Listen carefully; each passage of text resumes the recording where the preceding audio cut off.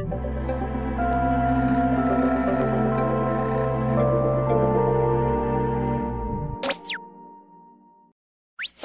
long time ago, in a galaxy far, far away, Jabba the Hutt is dead.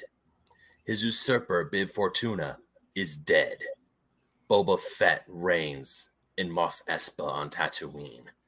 But how does Boba Fett rule? Does he rule with an iron fist or with an open hand? How did he get to this power? And most importantly, how in all the hells did he survive the Sarlacc from Return of the Jedi? These questions and more will be answered in the book of Boba Fett. And also, yeah, you're right, in the first episode. Welcome to Fake Nerds Watch, everyone. I am Ben Magnet, along with my awesome Star Wars bros, Brandon T. McClure. What's up? Sparks Whitty. Hi. And, of course, the dude who was wearing the Mandalorian armor himself, Ryan Eliopoulos. It's me. I'm Boba Fett today. I wish I was green screen so I could look. I got a dirty one back there, but you don't want to wear that one. Man, that was a beautiful, wonderful, dramatic intro. I wish it matched the show that we watched. Yeah, so did I. I'm starting hot. I don't care. Yeah. I am so angry. I have two things I'm going to say right off the bat because I just kind of want to do it to cover the conversation, which is that I don't want to yuck anybody's yum. No. There are things that, like, I know I liked in the series. Yeah. A lot of people didn't. There are things that other people like in the series. I guess I'm a wet blanket. I'm sorry that that's the case. I'm glad that people found things they liked in general. It seems like everybody likes something in the show. Yeah, there's absolutely stuff to like. That's great, and we're going to dig into it. And even if we disagree on certain things, like, I'm glad that anybody found something they liked. That's great. Absolutely. And then the other thing is, I know because we're doing seasons, I'm kind of mixed at this point where I'm like, man, I kind of almost wish we had done weekly, only because I know there's a lot of little positives. Yeah. We're just not going to get to, and Sure. I'm not going to get to, and that's a bummer. And they're there, and like we don't have time, and that's not going to happen. And I'm sorry for that. I'm going to try and throw in some, but I am not going to get all of them. That's all I wanted to cover. Like, there's definitely like more positives than I know we're going to mention that are like smaller ones, but they are nice. They're probably not all going to get touched on. Yeah, that's just what happens. So like Matt Berry is a pretty good droid. Sure. Yeah. Like that's one of them. I think like when there is puppeteering in this, it looks really good. For like the Rancor, the Bantha, they all look incredible. I'll tell you what, y'all. We live in the 21st century where special effects are great. The aesthetics of Star Wars are they're always going to look pretty good. Yeah. So like I have no complaints about the look of the show. Looks great. It is all fundamentally stuff that's like about the heart and the emotions and the brain. Looking at it looks great. Guess what? It's Disney. They have $1 billion. It's never going to look for one scene. Oh yeah, we'll talk about it. Yeah. But generally, like Star Wars is always going to look good. So it's hard for me to be like, yeah, it looks good. Like, of course it looks good. That's the whole Star Wars aesthetic is to look good. If it looks bad, that's the problem. I think I more just wanted to highlight. This is one I knew I wanted to touch on. Is I was really happy when you saw like clear shots of like that's a real Rancor. Yeah, like that's a real puppet Rancor that he's on. That's cool. That looks great. Yes, because they could have easily just not done that at all. It could have been CGI. Throughout the whole thing, I am glad that they chose moments where they're like, this is a puppet Bantha. This is a puppet Rancor. I'm like, thank God. Thank God that we're going back to having more practicals. I am always a fan of practical over CGI. Yeah, I want to say a few things, if you don't mind. Yeah. It was very hot in the show when it started. If you recall, I've said how much I enjoyed the show, and then I stopped watching it. And then I decided to catch up. And I still was not sure that I wanted to do this. I was still not sure. I was like, you know what? I don't know if I have anything to say really to add. And then the show pissed me off. Mm-hmm. And like Sparks said, I don't want to yuck anyone's yum. If you like the show, sure, it's great. And I don't even hate the show. I'm just very pissed off, and more so about what it means for the future of Star Wars and how it probably means I'm not interested anymore. And I want to start there because I'm very upset. Well, let's get Ben real quick initial. So, I mean, the more I stew on it, and once again, don't want to yuck any yums. Don't want to yuck up the yum.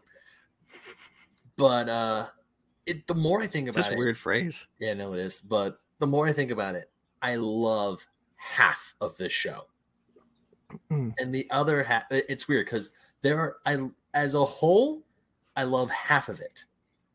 and then the other half of it is still I still really like, but at the same time I'm here for one specific thing, and then like the tail end of the show just dovetails to something completely different.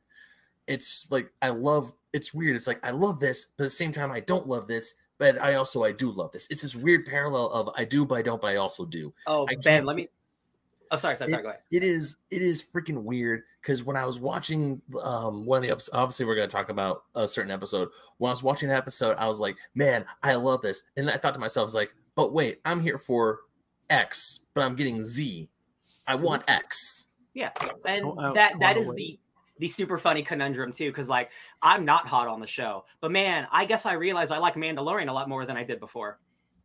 Because when I watched those episodes, I was having a good old time.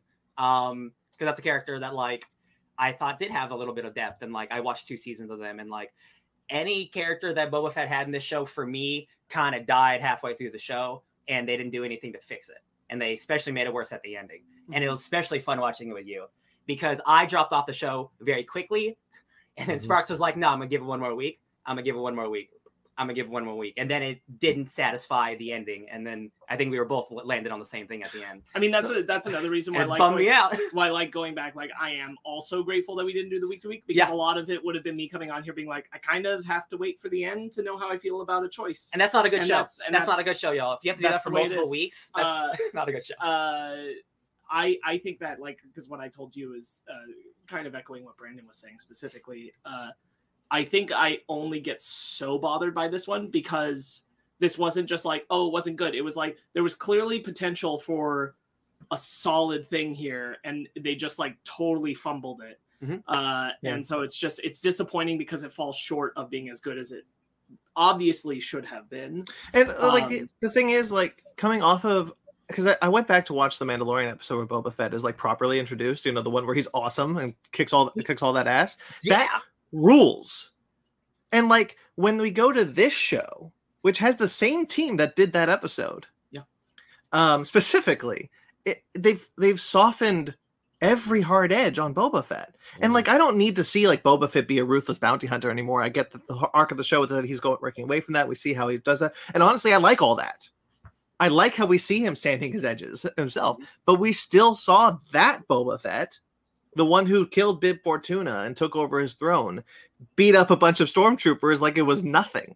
And so like then we get to this Boba Fett and he's just kind of a wet blanket most of the time. And I was really upset about like most of the action isn't him until the end.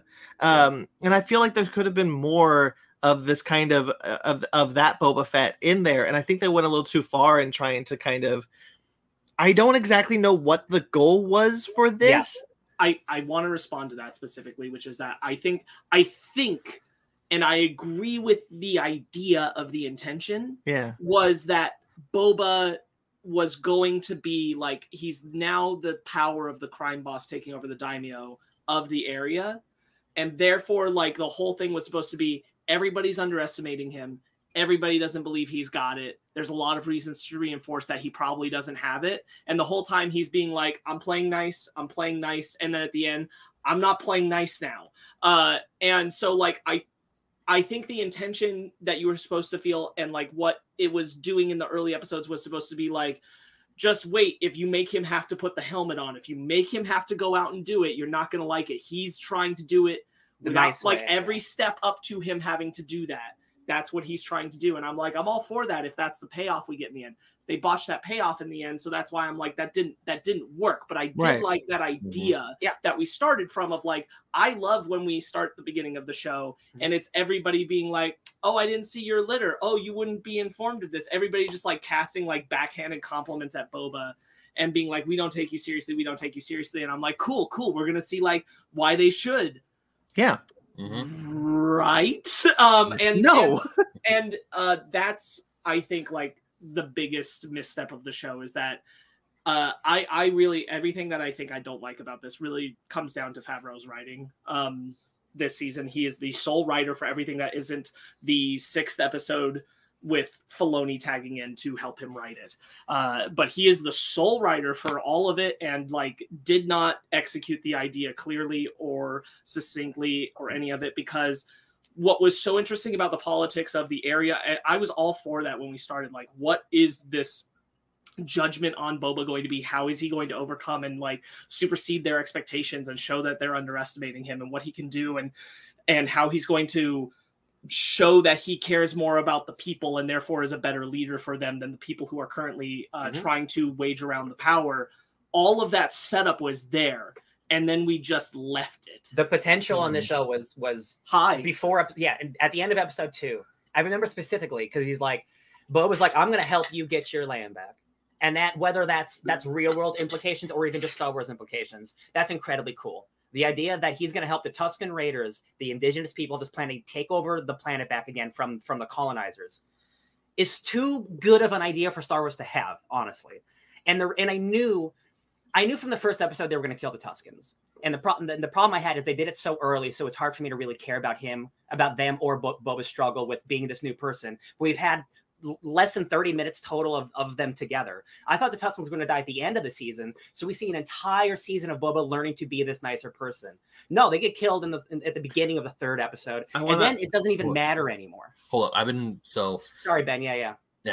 So that's the half of the show I love. Yeah. Is everything up to when Boba is fully healed in the back to tank. I was talking to Fanny when we were watching this, and I told her like with this show and with Mandalorian on how it explores more of the Tusken culture and how this for years this alien species of Star Wars that we always thought were just like, oh yeah, the Tusken Raiders, they're bad guys, they're like that whole thing. But watching Mandalorian and watching especially with Boba Fett, where he gets accepted into the Tuskens, he learns their ways, he gains their respect, he learns their culture. It is so good. It is just like, this is amazing. You see the parallels. It's like, oh my God, this is some great shit. And the second they said, Boba, you're healed, and it's like, we don't get any more flashbacks. Like, I love the flashbacks of this show. I absolutely adore seeing Boba go from out of the Sarlacc pit into the care of the Tuskens, earning their respect, learning their ways, learning how to fight like them. Mm-hmm. It is just like, that is peak Boba Fett, and him, and like I love how it goes back and forth from like present day Boba Fett when he's trying to learn like the wilds of Mos Espa. How does he be the daimyo? How does he be this crime boss? And he doesn't want to be like Jabba the Hutt, like fear me, bitches. But like, I will respect you if you respect me. But then once we get to the end of the show, it just falls apart. Well, I want to touch on both of your points, Ben and Ryan, because I think I fall between you two. Well, yes, I really love the first 3 episodes, and honestly, the first 4 episodes. I really like seeing Boba Fett, the flashback specifically, with the idea of dealing with the Tuskens and the indigenous people of Tatooine, which is something that Star Wars has been doing since episode 1. The issue that Lucas brought up is that the Gungans are the indigenous people of Naboo, and so that opened up a whole can of worms of that aspect that Star Wars is never going to be willing to address. Yeah. So I don't mind that they just kind of like dabble in it, but also to have that kind of flashback storyline drop halfway through the show was also, I feel, a mistake, because to have these kind of flashbacks, have this kind of parallel storytelling, you're supposed to do it in a way normally, as what we're used to, is that these flashbacks are going to tell the audience something that will lead into the reveal of the end of the episode. That informs the episode, yeah. It informs the episode. And the issue is that it doesn't, because the main reveal of who killed the Tuskens doesn't matter to the plot at all. Once we get to the end. Anyway, like a twist. No, but that's what I'm talking about. Once we get to the end of the season, the actual reveal of who killed the Tuskens doesn't affect Boba Fett one iota. Doesn't affect the plot of the story. Doesn't matter at all. And that really bugged me. Oh yeah. I've seen a lot of people point out that like it should have just been Cad Bane. The Pikes should have hired Cad Bane to kill the Tuskens. Yes. That final confrontation would have been personal and would have been immediately directly connected, and that at least would have been a step in the right direction. We need to touch on the fact that like the coded indigenous representation of the Tuskens and how they are brought to empathetic and connectable, relatable life in one episode and then immediately murdered in the next is not good. It's playing into the same kind of this is approaching the borderline of fridging tropes. That's how I feel. That's what this is. If Boba Fett were himself a white protagonist, this would have gotten a bigger outcry of upset, but instead it just got a kind of moderate outcry of upset about how they handled the Tuskens. I think Ken Knapsack and Joseph Scrimshaw did a good job of covering it on Force Center, where they basically directly acknowledged for 5 minutes. They went over just everyone who feels that was poorly handled for how it's coded for Indigenous tribes people, and it clearly is, and feels that the representation is bad, is 100% right. And you should listen to those voices, because if they're bothered by it, then they have a reason to be bothered by it. And that's completely valid. And everybody should be listening to that, because this is not the same debate as should Rey's lightsaber be yellow or blue or whatever. This is not the same as that kind of Star Wars debate. This is a debate that affects the real world and real representation of diversity. And we, just like Ken Knapsack and Joseph Scrimshaw, are not the authorities on that. So we're not going to speak to it other than to say, like, it's valid. It's not good representation, and it was a bad choice just for how they coded it in the show. It wasn't done well. The fact that we basically say, and he spent 5 years probably with the Tuskens, and then they all died, and that's it. That's the end. And I really hoped, because we specifically don't see the warrior's body in the montage, like the main so I hope leader that one, we see the chief, but not the warrior. Okay. And the one who's coded as female. Okay. We don't see her body in that pile. And so I was like, maybe some of them survive and Boba's going to meet up with them later, or maybe Boba's going to go to the other tribes and kind of that's the thing he's going to rally to turn the tides against the Pikes. Because I'm like, that makes a sensible through line from where we started to where we end. Yeah. And we just don't do that. We don't give any kind of semblance of full circle around what. That's my big thing. I thought the whole point of the Tusken thing and why we were doing it, because the second episode is personally my favorite of the season. Mine too. I thought the whole point of why we were doing that was to learn that Boba's motivation for wanting to take over, why he went back to Tatooine specifically, and why he took over Jabba's throne, was to give the power of the economy to the Tuskens and make them the power on top again, as they should be, because they are the native people of the land. Yeah. I thought that was the whole point. But that's not only not the point, we don't even know what the point is. We don't ever get the reason why Boba wants to do this, other than he says it's people. And I'm like, they were never your people. If anything was your people, it was the Tuskens. There's a scene at the end when after like the big battle, and he's just walking through the town, and he's just like, a citizen. And I'm like, he's like doing myth. He's like, oh, why does it have to be the only thing? Destroyed half the town with a Rancor. The only thing that hints to his motivation for doing this is that he says, I want to kill the person who betrayed me, and I want to be the person who gives the orders. I don't want to be the person who takes the orders anymore. And that's it. That's in episode 4. That's it.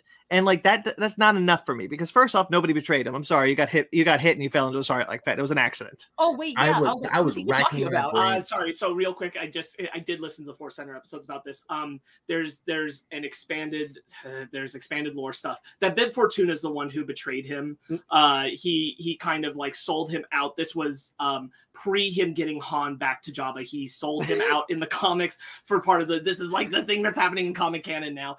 Bib Fortuna like sold him out to try and have him like busted so that he would be murdered on the way to deliver Han back to Jabba, and that's who it's supposed to be referring to, and that's why he killed Bib Fortuna. Sorry, that's what I had that line. Sorry, I can't take that into the consideration of the show. The thing is, like so add that line. You've already added expanded material into this with a character. Chris Hanton's in this show. So like you have that character already. And we don't need to know much more about that character other than he knows Boba Fett in some way. They've met prior to this. Cad Bane has never had on-screen moments with Boba Fett outside of one small episode and an episode that was never produced. Yeah. So then you add that line of like, yeah, Bib Fortuna betrayed me. I want to kill him. Done. It's really incredible. I buy that. I'm into that. How easy like a simple line can fix so many things. Like we talk about so many things like plot holes, and like just a simple line can fix it. I'm like, man, they read first draft. Let's go. I'm like, okay, yeah. Cad Bane should have been there's no antagonist. There's no real antagonist in the show. It should have been Cad Bane. He should have been like Cad Bane is introduced far too late. He's introduced at the end of the penultimate episode. He has like 10 minutes of screen time. He can't be like the villain of the show. Like you see Cad Bane. Like you see Cad Bane, and it took me. I totally forgot who he was, because I know I've seen Cad Bane before, but I never watched any of the Clone Wars or or the Filoni stuff that involves Cad Bane. I just recognize that blue alien with the tubes coming out of his neck. And I'm thinking, it's like, this dude's important, but how is he important? Then when we get to episode 6, it's like, this guy should have been here so much earlier. Because I was like... Because the issue comes down to going back to why does Boba Fett want to kill Bib Fortuna? The idea of Cad Bane and Boba Fett having this history based on an unproduced Clone Wars episode. This is their rematch, and this is a thing that has never been seen before. It is leading up to, it is dialogue referencing an episode of Clone Wars that again does not exist, and that's really a bummer. Because it doesn't land, the emotion of that moment does not land, except for Tamara Morrison being a good actor. So, like, there is one line, and again, you need more than one line, but it's like, you're getting old in your age or something like that, right? Like, they could have had soft in your old age. Yeah, they could have had a couple exchanges of like, like when you were a boy, blah blah blah blah blah. That's all I really need. We should have had Cad Bane introduced in episode 4, and I thought the pace of the show was okay, and it wasn't bothering me at all. Episode 4 is the one where I started to get herky jerky. I'm like the speeder bikes. I'm not crazy. No. I'm not crazy about episode 4 because I don't think it's a Fennec focused episode that I don't think actually develops her character very well at all, and I think that's a bummer. The fact that like the whole episode is about Fennec and Boba like bonding on their first time, and the amount of bonding we get is that Boba has like the most important line of the show there, where he says like what he learned from the Tuskens is that you need a tribe, and that's a very important line. But outside of that, there's not a lot there other than like Fennec is like, I guess I want to be with the guy who's taken his destiny into his own hands, and that's cool. And I'm like, cool, but like Fennec's not anything but like Ming-Na Wen being a really cool badass lady, and that's cool, but like give her development in that episode. Or don't do it. I didn't need to see how he got the ship back. I didn't care. I didn't need to see him shove it into the mouth of the Sarlacc. My god! I didn't need that. That was. I kind of like that though. Seismic bombs are real cool. But the thing is like, those weren't things I needed. What I needed was Fennec developed. What I needed was to feel like we were doing like character development, forward momentum in those flashbacks after the Tusken shit, or during the Tusken shit should have run longer, because we apparently jumped 5 years somewhere. There are 3 entire episodes of the show that don't deal with like the plot of the show, because I forgot that there's an entire flashback episode. There's 2 Mando episodes, and then this one. I'm like, Boba Fett's like... Man, this show's structure is awful, you guys. Man. And like honestly, like the flashback episode with Fennec is the one where you should have learned why Boba is doing all this. Like what that's where the core of what he's doing and what he wants should have been revealed. And it's muddy and barely surface level in the its episode exploration at best. Where they just kill off the bikers in like one scene. I'm like, that's wiping our hands of the past. Which is also now like kind of leaves a bad taste in your mouth, because like they didn't do it in that very episode. Fennec says like that's very unlikely that they did it, and Boba's like, but I think so, and then murders them all. And then we move straight on from it. So putting that aside, though, like I thought the pacing was fine of those first 4 episodes, more or less. But that's because I assumed 5 and 6 were still going to be somewhat forward development for the story that we're doing on Tatooine. Even if the 5th episode brought Mando in, it wasn't going to completely leave the story of what we're developing. And even if it did, it'd just be for 1 episode, and episode 6 would keep setting up the conflict of what we're getting. Cad Bane should have been introduced at the end of episode 4, even if he didn't meet Boba himself. We should have sensed that he was the presence, even if he like started slowly interacting with people in Boba's perimeter, but not directly with Boba. Like he's closing in, so that we have that tension built up through the season, like so a that secret the focus assassin is actually there. But instead, we get the most fan servicey episode of Star Wars I've ever seen in my entire life. And even though there are things that like, they're cool and like it's nice to see them, they're in the wrong goddamn place. It's truly crazy that like the most, like whether it's good or bad, the most like fan servicey thing that like, and I can't believe this happens on a TV show. Like again, like I was telling him, like if I was like 13 years old and I saw Ahsoka and Luke and like all them hanging out together, I'd be like, this is the most incredible thing I've ever seen. Unfortunately, I grew up and I need like story to matter. This is the episode that pissed me off. Oh like, full stop pissed me off. Because I don't give a shit about Luke Skywalker. Sure. I'm sorry. I don't care about Luke Skywalker. To me, he's the most boring character in the original trilogy. I think he's cool, whatever. The first time I liked him was The Last Jedi. I liked Han Solo. So when I saw Luke Skywalker and Ahsoka together, who are played by a robot and an actress who's transphobic, I don't give a shit what this is to me, sorry, I'm so angry. I'm so sorry. But what this is to me, what this says to me is that Filoni and Favreau are only interested in smashing action figures together. That's it. And that's it. Yeah, I don't give a shit. Yeah, I'm definitely not as angry as you. But this definitely was the episode of going, okay, you guys are definitely setting up a future I'm not as interested in for sure. That is yes. Yeah, that's all they're interested in. That episode showed me we are more interested in putting action figures together in a way that's going to make people. I watch Marvel movies for a living, for crying out loud, and this is the most fan service thing I've ever seen in my life. It's the thing that gets me the most is, again, like, this didn't happen in Mandalorian season 3. This happened in a side. Don't even get me started on the fact that this is in the wrong show. Well, we're doing a podcast about it, so we're going to talk about it. So, the arc of Grogu being with Luke, I thought it was going to be an entire season of the Mandalorian being alone, him having an arc of realizing he wants to be with his little son. They completely undercut the emotional weight of the finale season 2. Mm-hmm. Not just that, if you don't watch Boba Fett, if you don't give a shit about Boba Fett, but you like Mandalorian, this is now essential watching. Yeah. And it's only 2 episodes. So you'll watch an entire show for 30 minutes of total content with all the stuff that actually happens in the episode. And that's just a disservice to everybody. And again, like, I know there's lots of people who love it, and I'm really happy for y'all. Weird choices being made in your Boba Fett side project. So as if I may, as I was watching this, I was watching the episode, and there are parts of it where I'm sitting there going, man, I love, because there are parts of the episode that I do love. Because I am curious. I do want to see what Grogu's training is. I do want to see Mando alone. I want to see that. But the more I'm sitting there, I'm like, this is the book of Boba Fett. Where the F is Boba Fett? I think that's a big problem, but I think for me, what episode 6 surprised me with what it did is that I watched it and I'm like, I kind of wish that I didn't see Grogu again for like 3 years. Yeah.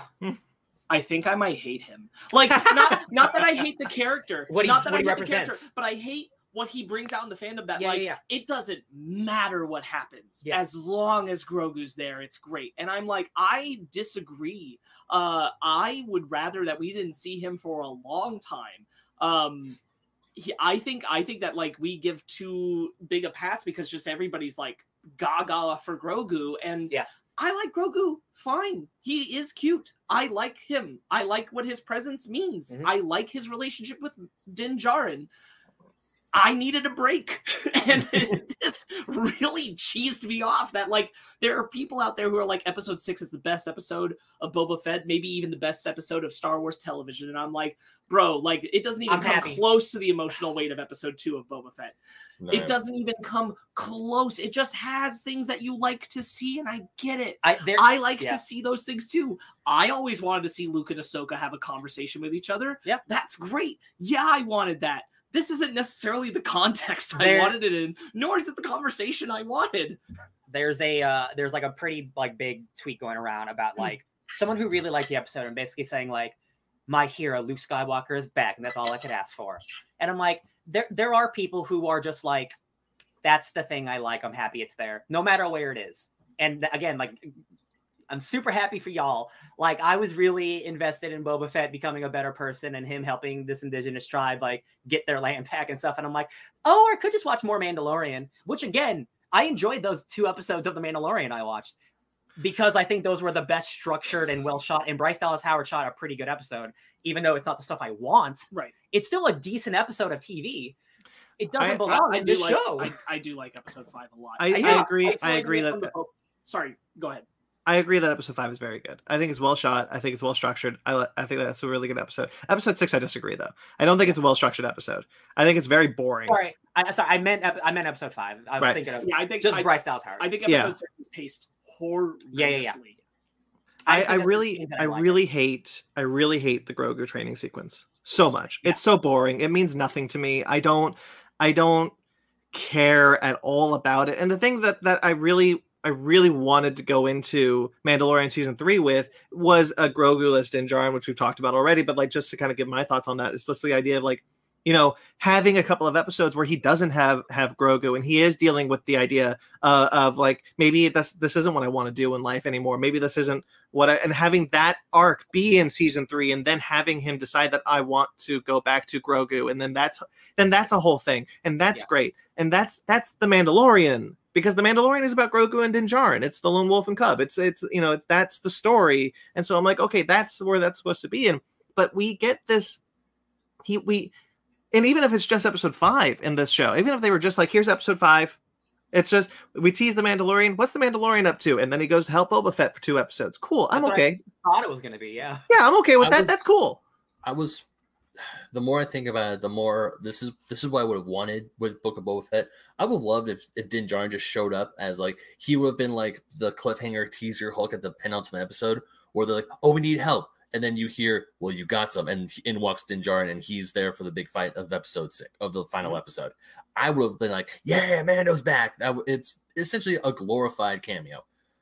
I'm okay with that. They like each other. Boba Fett and Mando, they're into each other. They're chill. But I just want, if I'm watching a show called Book of Boba Fett, I want more Boba Fett. I just thought of a scene that I would have absolutely loved, and also would have made one of my favorite characters, who's not in the show all that much, but I love her to death, Jennifer Beals' character, the Twi'lek who runs the sanctuary.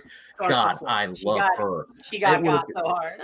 It would have been so nice to have Boba have a scene where Boba goes to the sanctuary for a drink, just him, no Fennec, and they sit down and they talk, and they're like, look. Like she says, look, I see what you're trying to do here, but it's not 100% working. I would have loved that, and it would have made her death much more impactful. She should have been that mayor character, because I hate that mayor character. I love. No, you're talking the Major Domo. Major Domo. Sorry, Major Domo. Mayor. Yeah. I hate that Major Domo. No, but I don't think she needed to be the Major Domo. I think Ben's right. I think like the Major Domo and the mayor. I think the Major Domo is played up too much. But that's what I mean. I still like. But I think that those characters are supposed to be. They're good at being the power structure they're supposed to be. Mm-hmm. I think Ben's right. I think a scene with Garza Flip where he sits down and she's like the one person who's kind of been giving him those backhanded compliments earlier, and she's like, "I get what you're trying to do, but people aren't going to take this seriously, and you need to get that that's why." And because she can like kind of read the room and voice of reason it, and I think that would have been pretty good. Yeah, I want to attempt to do something just for a moment. We all know that this is a big problem. This was a Book of Boba Fett show, and we went to 2 episodes of The Mandalorian. It definitely happened.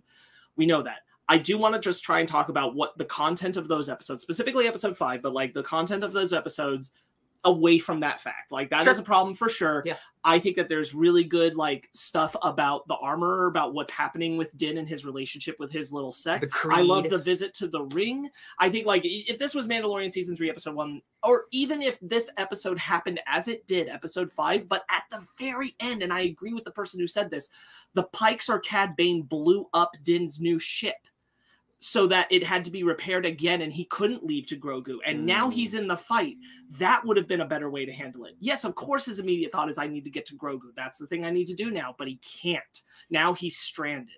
Now he needs to get involved in this fight. I didn't think that would have been the way to do it. I didn't think the Pike Syndicate would be taken out this season. I thought it would have been a continuous thing. Or at least then you would have like another episode of building that conflict, building that thing. And now through the eyes of both Din and Boba, what is happening on the planet? What is the issue at stake? That's thoughtful though. And after The Last Jedi, they can never be thoughtful ever again.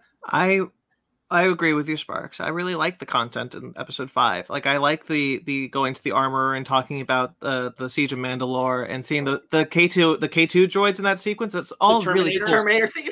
Yeah, that's so cool. I really like seeing the armorer talk about how Katie Sackhoff's character shit. Bo-Katan. We find out that Pad Vizsla is the grandson of the Pre Vizsla who had the Darksaber for Death Watch way back when in the Clone Wars. And actually, fun fact about that. So in Mandalorian season 1, he's there. He's a character in Mandalorian season 1, but he's voiced by Favreau. And the only way that you know that he's a Vizsla is in the credits. And the idea is that that Favreau voiced him because he voiced Pre Vizsla in Clone Wars. Exactly. His action figure is called Ham because he's the heavy armor Mandalorian. Yeah. So that was really cool that they brought that back. I want to say something. All of those nuggets are. Go ahead. Real quick, I just want to say every time the armor shows up, I get giddy because I freaking love her. Like every time she spouts like Mandalorian Kree stuff, I'm like, I'm in. I am just 100% in. Like when he shows up the Darksaber, like religious zealot. And here's the thing, like I really like that 5th episode. I love the N1. I love Beggar's Canyon, seeing it again from a new perspective. That's good. The fact that people, the fact that people have like moved into Beggar's Canyon because it's not used for racing anymore. All good stuff. Really love all of that. And the most important thing is episode 5 works for me because the journey Din is on thematically ties to the journey Boba's on.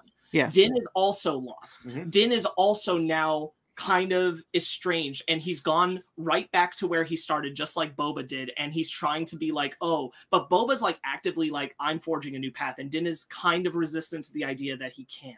And he doesn't want to acknowledge that he's changed because of his interactions with Grogu. Yeah. So episode 5 fits for me. It works because he is thematically tied to the same journey Boba's on. It's episode 6 where things go really off the rails. I want to say more about episode 5 before we go. Yes, there's more to talk about. Yeah. Because there's other things that I really like. The idea that the armorer talks about, because as I started to talk about like Bo-Katan as being a cautionary tale. Like the armorer and her sect of the Mandalorians feel very strongly that the reason why Mandalore fell was because Bo-Katan was in charge of Mandalore, and it was because they didn't follow the creed. They lost their way, and so like they're the idea that like we're the true Mandalorians because they ruined us. You guys want to hear spicy? Specifically, they believe that Bo-Katan taking the Darksaber when they weren't supposed to cursed all of Mandalore, and it has nothing to do with the fact that the Imperial Empire would have wiped them out anyway. So it's all because Bo-Katan didn't follow ritual. And this is not confirmed anywhere in any piece, but there are people speculating that the armorer might have sold out Mandalore after Bo-Katan took over because she hated her so much.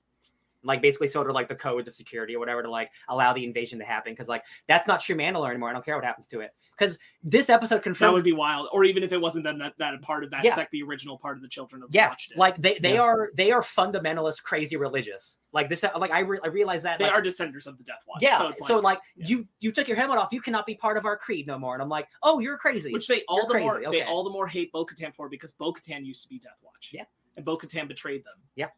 It's so interesting because they're not Death Watch, but they're crazier than Death Watch. Like Death Watch was already a crazy sect of Mandalore, but then they're crazier than that. Because it's like just if you heard like all the hearsay stories of what Death Watch did, and then you took that, you're like, oh right, so we'll follow but you're only hearing it all secondhand. Yeah. And you're like, oh, we're gonna put all their shit together and we'll do it just the same. And so like it's amplified even further. Real quickly, Ben, you don't know what Death Watch is. Because you haven't seen Clone Wars. No, I haven't. I've not. Death Watch was run by Pre Vizsla. It was a Mandalore sect that was trying to take back Mandalore from Bo-Katan's sister, Satine. Obi-Wan's wife. Oh yeah, I see memes about Satine. They have a baby. Yes. Watch. They're gonna have a baby. We've seen that kid. We know, like they haven't said it, but we've seen that kid. Baby's in that show, you guys. And Bo-Katan was what had betrayed them when Death Watch, I think around the time or just before Death Watch was taken over by Maul, because Maul took it over. What cool. That's when it's like, oh, you guys. Maul took over right after Bo-Katan left. They got the helmets, the Maul helmets. Oh, that's how Maul had. That's how Maul had the Darksaber. Okay, because I remember that. That was in Siege of Mandalore, right? With Maul with the Darksaber, or no? Maul doesn't have the Darksaber when we see them in Clone Wars season 7. Okay. Yeah. You gotta go back, but it's good stuff. But real quickly, I want to just one last thing about that, just to kind of catch Ben up, is that Sabine, who's in Rebels, ends up with the Darksaber and gives it to Bo-Katan. Bo-Katan does not win it in battle; it is gifted to her, and she takes it. And that's what the armorer is talking about when she says that she didn't follow ritual, and that's why Mandalore fell. She didn't win it in Mortal Kombat. Which is probably why Bo-Katan doesn't take it from Din at the end of season 2. They do a great job with the Darksaber having a weight to it that Din isn't used to. Yeah, it's cool. He's having to learn it. This is the same thing that Sabine encountered in Rebels, having to learn from Kanan how to wield it properly. So I'm really glad that that's consistent and continuing, and some of the stuff happening is the same. I think that's all very well realized. I found Amy Sedaris to be pretty well utilized in this episode. I liked her more than I did me in the other episodes at all. Yeah. Does bother me a little in the finale, but not here. Yeah. Who's Amy Sedaris? Peli, the droid lady, the engineer. Oh, okay, yeah. Oh, and we see a BD droid, which I think is cute. We see a BD droid, which was really cute, and I loved it. She also confirms that she bangs Jawas, so that's something we learned this week. They're furry. That's crazy. I do like when she speaks Jawa. That's cute. Yeah, yeah, I like. You get Din getting pulled over by the space cops, and you're like, oh, come on, guys. You see Appa again. Okay. Every time From Appa Kim's shows Convenience, up, yeah, for Kim's Convenience. I love that actor. I'm just glad because when I found out that he was a huge Star Wars fan and he's now getting work in Star Wars, I'm like, that just makes me happy. Hey, he almost had a show before Gina Carano screwed up. Almost. And probably still will. I think we're still heading in the direction of getting something that takes Rangers on that related. Yeah. I mean, Cobb Vanth is gonna do something, guys. Anyway, my guy. I was really happy to see Timmy Olyphant back. I really love him as Cobb. Yeah, he's so good. Ben, do you know who the other X-Wing pilot was? I do not. It was Luke's body double from the end of Mandalorian season 2. Oh, that's right. That's funny. That's funny. Oh, Shitto. All right, so one quick thing about Mandalorian. So I know we talked about the content of the show, but we talked earlier about like the puppetry and everything. You guys saw that shot of them like filming the Tusken, the Tusken encampment in a parking lot, right? Yeah, that's crazy. That is so cool. After a while. That void. I don't care what people say. That if you were able to take a vacant parking lot in the city of Carson, California, and turn it into the desert Tatooine, I'm like, good on you. Well, that wasn't using the void. There is one shot that I always find that I found very funny that does use the void. It's when they're sitting around the campfire, and so like you get the sand and then complete darkness, and like that is definitely just the screen's projecting just a black screen. Is it the void or the volume? The volume. Oh, the volume. Same thing. Either way, you have a bunch of screens and you have a bunch of sand in the middle of a parking lot, and it's like, yo, this is the desert Tatooine. And you turn the screen on, it's like, oh shit, this is Tatooine. Just don't film up. You'll see those streetlights, and you'll be fine. Yeah, just don't look up. If episode 5 had been our only detour away from Boba, I think we would have been fine. Again, like I think it's very good content, and I do think it is at least thematically tying him. And we were still staying on Tatooine by the end. Yeah, and had he had to stay there, then I think we could have been okay. I think we could have been okay with a single episode. Doesn't Fennec come like the end of the episode, like, "Hey, I need your help"? Yes. But then he just goes to. Well, he says, "I gotta go somewhere first." There's a detour episode. Oh yeah. So that's the issue there. I now want to. Real quick. You know who I love? Gamorrean guards.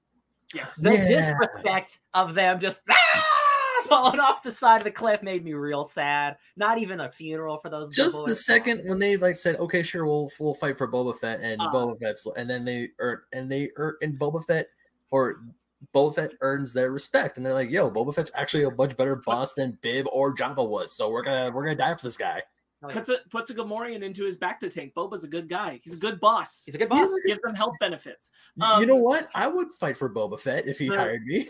The tragedy of the Gamorrean guards to me made me think of, I was thinking of it the other day. It makes me think of the sequence in Kung Pao, Enter the Fist, where there's the part where everybody's injured and he keeps running between people and he thinks they're all dying. And then all of a sudden they're all okay. The dog's okay.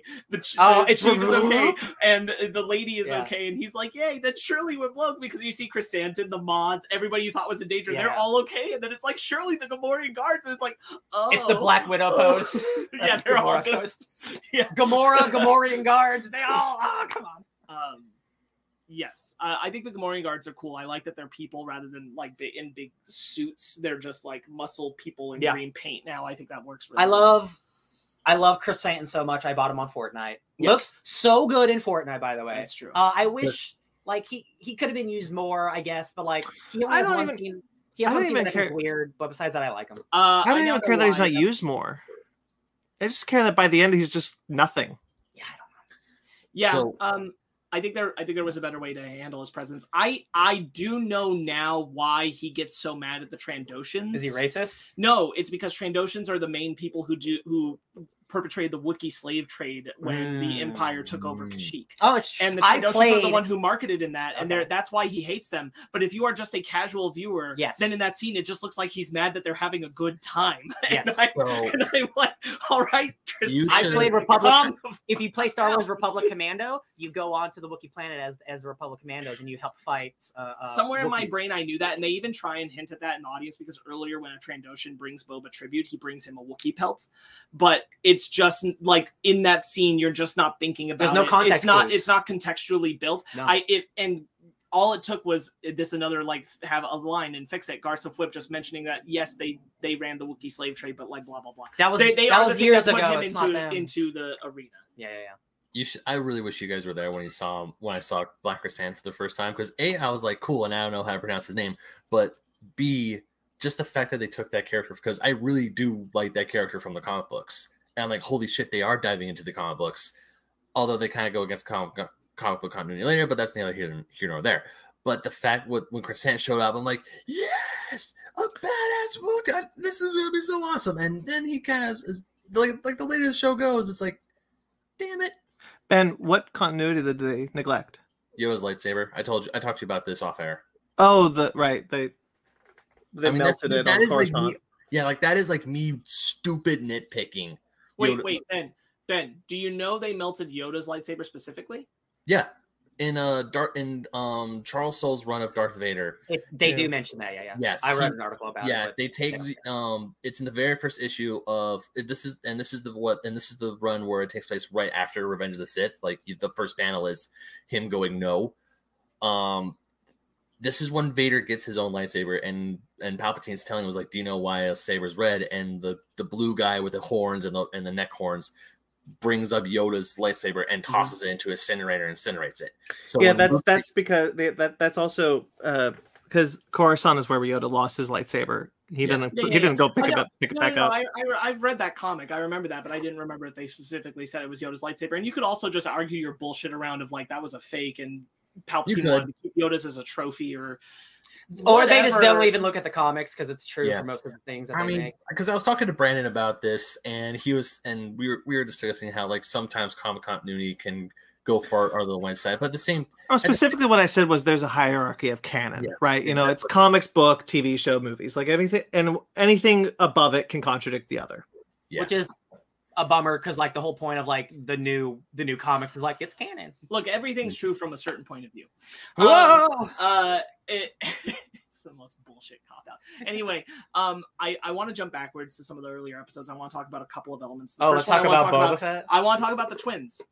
And I want to talk about the fact that, like, if they were just going to leave the next episode, then we shouldn't have introduced them at all. Well, it's pointless. So pointless. Like, oh, cool, we're getting twin Jabbas as, like, our villains. Oh, bye. The whole thing is that it's supposed to make me think that the Pikes are really scary because they leave because they're intimidated by the Pikes. They're like, yo, you know what? We were going to do this, and then we realized who was here, and we're like, nah, peace. It's not worth it. And I'm like, I have just never not well executed. I have never not felt a threat so hard in my life than like Boba Fett, because like they keep talking about the Pike seeing the kid, and there's like one shot of a scene where like a dozen dudes come off a ship, and I'm like, that's cool. Wow, big army. And I'm like, I've seen Boba Fett single-handedly again in The Mandalorian take on a bunch of dudes. So I'm like, I don't understand this. Like, I don't feel the threat. And I get it's a TV show and a budget, but like the Mandalorian seasons have had bigger action set pieces. Which is why you needed Cad Bane. Which is why you needed at least a central antagonist like a Cad Bane or even Chrysanthemum until the end or something. Because Cad Bane's threatening. Yes, exactly. Because fishmen are not threatening. Because I've seen you kill a bunch of them. I'm glad Chrysanthemum stuck around, though. I was worried that he would be gone when he just jogged off screen to the desert. I thought it was weird that he even just like was like, yeah, just go, be free, rather than just hire him on the spot right then. I'm like, just get him on board now. Like, why are we waiting until later? Yeah, I don't know if this is just me trying to like grasp at fan service straws, but I was really hoping that Boba would acknowledge Chrysanthemum's like, look, you and I have done some things together. Yeah, how about for old time's sake, let's go back and kick some more ass. Like Ben called him Santo. I mean, you don't call someone Santo unless you've known them a while. At least a day. Exactly. But also they don't like each other. Like that, like they know each other. They don't like each other. Yeah, they're not like friends. Not like Bosk. Where is Bosk? That's the only Trandoshan I want to see. Bosk died. Yeah, we don't know how, but Bosk died. There was, when you guys said the twins, I had to rack my brain. I was like, who the hell are the twins? What are they talking about? And then you see the twin huts. I'm like, oh, when we saw the twin huts, part of me was really hoping that they were going to, it was like Boba versus Jabba 2.0, literal or times 2. But then they just like Spark said, they just peace out. It's like, no, I want to see them fight. I want to see them go at each other. This would have been great. Oh yeah. Side note: I'm super glad I read Dune now because I now see all the parallels. They don't even hide it anymore. They're just like, yo, the spice is gonna flow, you guys. So this is something Brandon and I talked about. I said it would probably come up on this episode that Book of Boba Fett specifically made me mad about, which is that. Okay, so spice is a big deal. We get why, like, spice was introduced early on because George Lucas was directly making an homage to Dune. Yeah. Cool, I get it. Now we're at Book of Boba Fett. Spice is like the main thing that gives someone economic power in the galaxy. What is it? I have never seen anybody in any Star Wars property using spice. What is it? Even the elite classes. What does it do? Why is it so valuable? Well, let me pull at up this point. Frank Herbert's Dune. The spice melange is the key of life. But that's the thing. Like, it's just not. It's a MacGuffin. It's It's like the lamest MacGuffin because we don't even get any explanation of like what it is. It's a thing that's expensive. That's valuable. And I do think the idea is that nobody knows. Nobody's been able to put anything continuity wise to it because it's just kind of like Han Solo was a spice runner. So, yeah. So just make it something. Anything. I told Brandon honestly, like, the solution I wish on Canto Bite when we went there in The Last Jedi, we just saw them like all blitz out of their minds on spice. Like, spice, all right, cool. I get who's buying it and using it. Great. Yeah, it's the upper elite. I'm cool. God. I understand now why I never see like people running around on Mos Espa high out of their mind on spice. I get it. It's a high-end drug. Stuff. Yeah. God. It's just weird. It's just weird how much Star Wars property there is, and I haven't ever seen a single person use spice once. Even when we go to Kessel, because I decided to... In comics, in cartoons, never. Even when we go to Kessel, because I decided to rewatch Solo, a Star Wars story, because of this. When we go to Kessel, which is a spice mine, they go for hyperfuel. They don't go for spice. They don't go for the spice at all. Yeah. What the hell? You'd think Lando would be like, this is like really expensive shit. Let's just put one crate on, I think, maybe.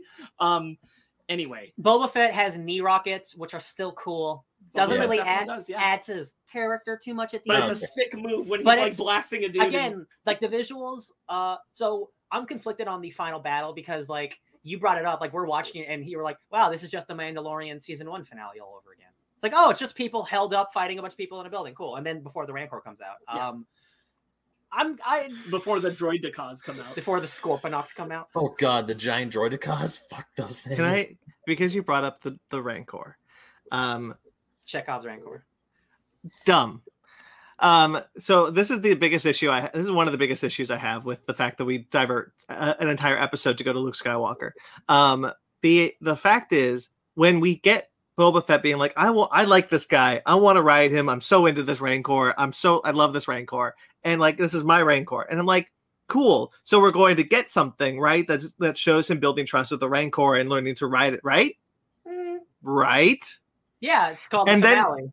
And then he just shows up riding the Rancor. And I'm like, well, that's cool. But I don't get any emotional this doesn't have a payoff for me because I haven't seen this built up. Yeah, the payoff of the episode is like, hey, remember that Rancor with Danny Trejo? Yeah, here it is, kicking ass and taking names. It's like, yeah, but I would have liked to impose that he's been training. I have to admit that on the scale of things that upset me about the show, Boba riding the Rancor was one of those things where I'm like, that's just cool. Like, unfortunately, I agree. I didn't need more than what we got of the scene with him talking with Dan Trejo. I didn't necessarily need to see the relationship being built. I was happy to just see him do it. Yes, I like the Rancor. The Rancor's fine. The problem I have is the Rancor then destroys half the town, and then they just treat it like it's his best friend, and like nothing bad happened afterwards. There's things about the Rancor that I want to keep talking about, which is the fact that like when we see Grogu take down the Rancor, it's 2 puppets, which is really great. That looks really nice. That's awesome. The thing is, like, that moment is cool and I like the moment. I think, I talked about, I think I tweeted this, but like there are moments that I like in the finale that are cool, and the Rancor one is cool. And like, but the issue for me is that we don't see the Rancor ever again. And I would have liked to have at least seen some hint that he was with it. Like he he was training with it, and not necessarily. I don't need to see him learning how to ride it like he's learning how to ride a horse in some weird Western montage. I don't need to see that. But like, now that you said it, I think I did need to see it. You know what? Like again, it's a thing where just like one simple thing could have solved it. Like somebody's bringing a giant saddle downstairs. Like, what's that for? It's like, oh, I'm working on something. Something like that. Even that little thing. Yeah, we do see him feed the Rancor when he's got all the family heads at the table and the bites at the table when they're threatening him, and then he's like, "Shh, that's okay, or like, boy. Or Here's like, your bone." Yeah. But I also would have liked to have seen maybe like we see Danny Trejo and him and him like ending a training, like, oh, this was good, like the Rancor is really warming up to you, something like that. I don't need to see the Rancor ever again except for the finale, but something. Yeah. I thought we were getting more Danny Trejo for sure. At least one more scene. I was hoping for more Danny Trejo. I didn't need it, but I thought it was. I was kind of glad that I'm glad. I thought he was used as exactly the right character. Yeah, I think that was a very good choice of where to put Danny Trejo. I didn't mind that we didn't necessarily come back to him again. I wouldn't have minded either way. I think I really like that. There's a specific reason. One of my favorite things about Return of the Jedi, which is one of my top Star Wars films, is I've always loved the guy who comes up crying when the Rancor dies. And his name is Melon Keeley. Thanks, Ken Knapsack. And I've always loved that dude because I'm like, somebody loved that thing. And the fact that you learn that, like, it's because they imprint with the very first person they see, and that person is their person. And so that was what Melon Keeley was to that Rancor, and like they are connected. I think that's so beautiful. I love that. I love that as detail. That was one of my favorite. Like, this isn't necessary in a show for Boba Fett, but I love it anyway. Yeah. That's why I was kind of hoping more, because like it was like some of the most emotional stuff that we were getting. Yes, I do agree with that. Yeah. I really hope when I rewatch Return of the Jedi, that scene where Luke kills the Rancor with the gate, it doesn't hurt, because after seeing because now it's like, oh no, because now I'm gonna think of the Rancor from Boba Fett. It's like the imprint on the first one they see, and it's like, great. It's such a weird. It's all about Melon Keeley. It's all about Melon Keeley being like, that was his pet. That was it's such a weird sequence too, because like if you think about it, not to go into like Return of the Jedi, but it's such a weird detail to add to that. Like, yes, it always stuck to me. I'm like, they didn't have to do that. There's real power. George in Lucas that loves non-named pets. character in that thing where like there was a guy who that was his buddy. And I always love that. And then you got the guy who comes up because he's just there sobbing. You got the other guy who works for something. Like, it's okay, because like these are your bad guys at that point in the movie, and it's like it's okay, but it's okay. And it's like, wow, did Luke do a baddie? Like Sorry, we're going on Return of the Jedi tangent, but right now I could say this. You see the Rancor as this mindless monster who's there to kill Luke, and you don't want Luke to die. But at the same time, now after watching Boba Fett, and you see him riding the Rancor, kicking ass, and then Grogu puts it down. It's like, oh, Rancors are actually kind of cool. It's like, now I'm going to rewatch that scene. It's like, did the Rancor? No, sad. Well, so it's sad now. An animal trying to kill your hero. So like, speaking of Luke Skywalker, recast Luke Skywalker. Hashtag recast Luke Skywalker.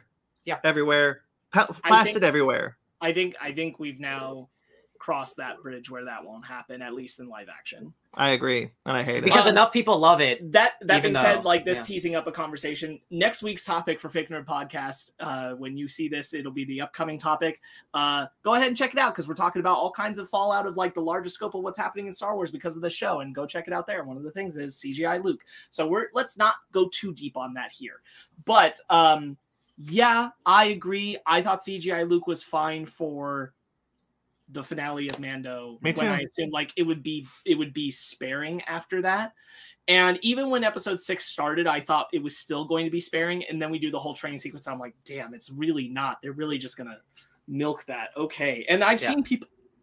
I listen to people talk on a podcast, and they're like, at this point, I'm ready for a movie where Luke isn't the star, but Luke is in most of the movie. He's like the secondary character. And I'm like, you couldn't even look at him when he talked most of the time. What are you talking about? Like, yeah, the CGI looked good, but most of the time we couldn't look at him open his mouth. Honestly, so like, yes, it's we can't get into it too much because we'll be here for another half hour. Right, but exactly. Like, it's just a situation where it's a personal factor of like, how much does this stuff matter to you? How much does whether an actor is dead or alive, or like just using somebody's digital image without like them being there? How much does that bother you? And for a lot of the public, it doesn't bother them. Yeah, that's a simple fact. That's the thing is, it doesn't bother me.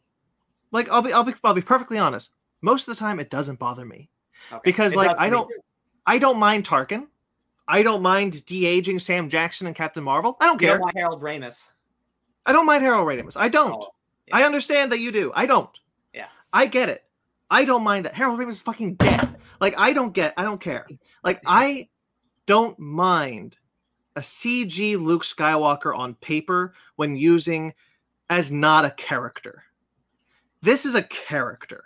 This is a person that we are supposed to be feeling emotion from. If you're going to CG him, fine, make it look good. Make it look sparing. Make it look fine. But the voice is the one where I'm really rubbing up against. Oh yeah, because that's a bad choice. Oh yeah, because that's a computer, and that's not a person anymore. You have taken away every aspect of that Luke Skywalker is no longer a person. There is not a single person in that image because they have put over a real person, a CG image of an actor, and then they have fed into a computer lines of dialogue that is spewed out by an AI that cannot enunciate, that cannot inflect, and you are losing. You have completely lost. It's the there's that movie with they're making a movie with James Dean. James Dean, thank you. They're making a movie in the future. It's that issue, right? It's that issue. Like you have taken away you have taken away everything about a human performance from that role. And the thing is, look, I said it before. Like I don't care about Luke Skywalker. Fine, I'll put that on my fucking grave. But like having the idea that you have taken away all of the emotionality, all of the warmth, all of the care from that character it's all gone. It's all gone from this performance. There is nothing left of Mark Hamill in this role. It is now just a computer. That bugs me. Yeah. That I will agree with you. Even though this is I think the best looking like de-aging deepfake thing we've ever gotten. They left the uncanny valley and it freaked me out. Yeah, it's still the best looking probably one that we've gotten. No, that's what I mean is that they left it. They left totally it out. Left oh it, yeah, the eyes look real. Yeah, it's scaring me. Yeah, this is like they hired that deepfake guy and it clearly paid off. And like it is unfortunate, and I don't know why they chose to do the voice thing. Because if the voice was just Horrible Mark Hamill, choice. then like I probably wouldn't be as bad. But like it's the voice right. thing. Like I wouldn't be as mad. I wouldn't be as mad if it was Mark Hamill. Yeah. If it was Mark Hamill doing the voice, I wouldn't be as like it still bothers me because like if you're going to make Luke Skywalker a main character in these shows, recast him. Yeah. You did it already with Han Solo, just do it again with Luke. Like just do that, but like you did the extra step of making it a completely computer character. Yeah. Yeah, it is this is like it happens every couple of years where like technology is like, "Oh, is this okay?" And this is definitely one of those moments where it's not. And I think Jon Favreau is guilty of this a lot of the time, where he'll have something new technology in front of him. This is what happened with Jungle Book into the Lion King. Was that he's like, I could do this with Jungle Book. That means I could do it with Lion King. We don't need people. Yeah. Even the people who love the Luke stuff, even they can say like, yeah, the voice is a little weird. So I hope that backlash will help.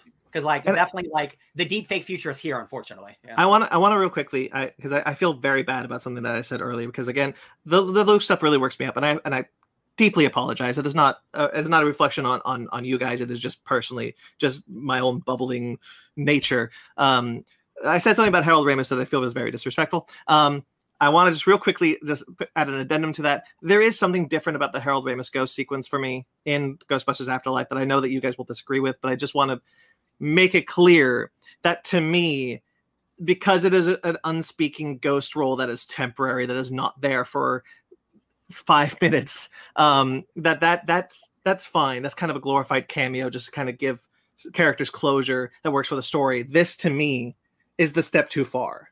Sure. This to me is the step too far. Mm-hmm. I get you. I mean, like you brought it up earlier, but I think even in Star Wars canon, like the one that has written that line before is Tarkin. Because that's not a glorified cameo. That's speaking. That's a character. Yeah. And I have my own feelings about that and all that kind of stuff. Mm-hmm. And it's mixed at best. And there was a part at the time where like more than anything, I was just impressed because I didn't think they could do it. And I remember that being part of the feeling the first time I saw Rogue One is I'm like, I didn't think we were here. Yeah, it's terrifying. And it was scary. The Carrie Fisher one in Rogue One bothers me less because that Carrie Fisher was alive at the time and said that was fine. Mm-hmm. And that was all like, and she didn't really, she had like a line and Carrie Fisher had recorded the line and I'm like, that's whatever. You're just making her look young. Whatever. Help. Yeah. Yeah. And that's like less than 5 minutes. You're right, and That's that's 30 that, to seconds, me, yeah. that's a different thing.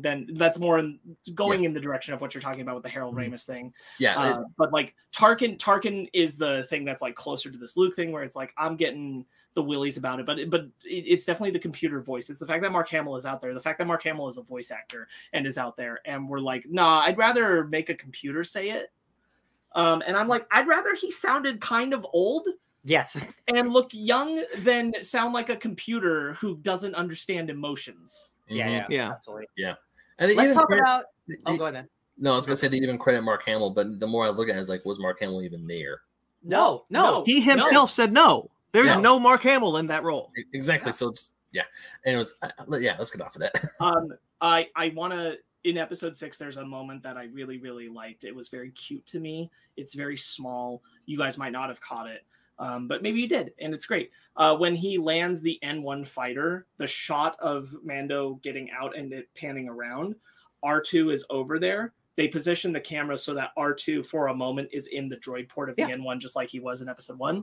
Really cute moment. I thought that was really nice. I really like it. Good shots. Just like there's some things even in the worst episodes that I'm like, that's real nice. I like the frog stuff with Luke, and like that's cute and stuff. But then when he just does the Empire run with the backpack, I'm like, oh, I've seen this before. Sure. I'm like this one wasn't necessary.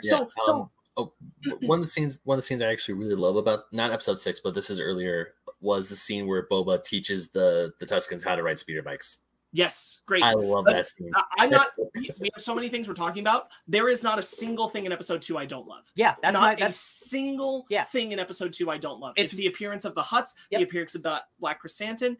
It is building that town feeling. It is the building up history. the Tuskens. It is the entire history with the Tuskens. Yep. Him going the train, on his lizard drug trip that goes in his brain, and then he's like comes out and he's like, I thought that was part of the dream. All of that. Amazing, no notes, perfect. That's why it went after that. Incredible episode. I could go on and on about it forever. That is pretty much the single episode where I wish I'd done just a podcast episode about that episode. The train sequence is like the best action scene in the Rodriguez episodes. It's one of the best action scenes. There's that part where like one of the pikes pops up and then gets pulled down and it's the warrior, and the warrior looks at Boba and it's like it's time, and it's like it's that like manic droid driving the train that's just insane and then bursts out the window. Incredible. He jumps out the window. Incredible episode. Loved it. The fact that Boba has to use the gaffy stick in order to stop the train, like. I love all of it. I freaking incredible. One more line is like the pike is like, what does spice look like? Like that. Yeah. Mm-hmm. Yeah, you're right. Perfect episode 2. But man, I knew episode 6. The stuff about the training, the only thing I do like about it, I wish we weren't watching it in this episode, but the thing that I do like about it is that it does feel very in character with Luke, that it's like, all I know how to do is repeat what was done to me, and I don't really know how to do this better. So he's like, this is how you lightsaber. That's and fair. I'm like, this is good. This is a Luke who hasn't quite read all the texts. The sacred this is text. a Luke who hasn't figured it all out. This is a Luke who's just kind of like, I kind of only know how to do certain things. It is cool. Because as someone who loves The Last Jedi, it is really nice to see, he's on his way to ruining his life, which is a sad thing to say. But like as someone who likes emotional journeys. He's a guy who didn't learn all the right lessons. Yes, so he's on the way to make the same mistakes again.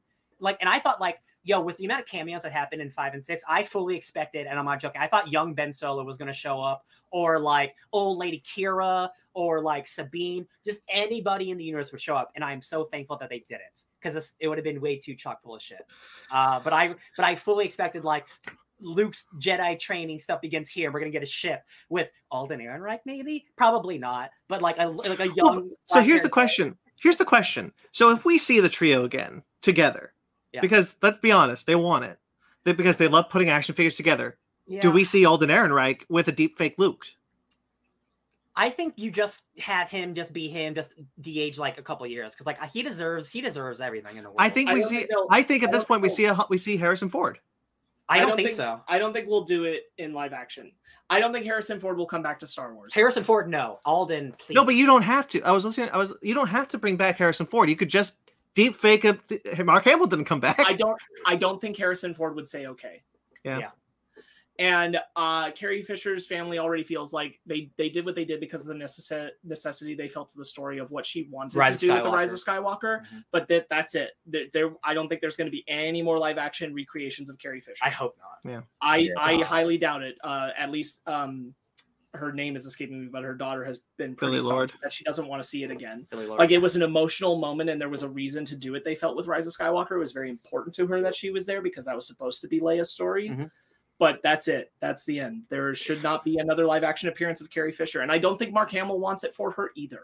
So then I go back to recast Luke. So then you have a new cast of these original characters that are able to actually be characters and have the character, because you've already done it with Han Solo. I agree. Like, you can just do it again. I think the difference, I think where they find, I'm not saying that this is right or wrong, but I think the logic of why they're more okay with the Alden Ehrenreich recasting and the Donald Glover recasting is because they're supposed to be younger versions of the version you already see in a movie you're watching in continuity, and we're more accepting.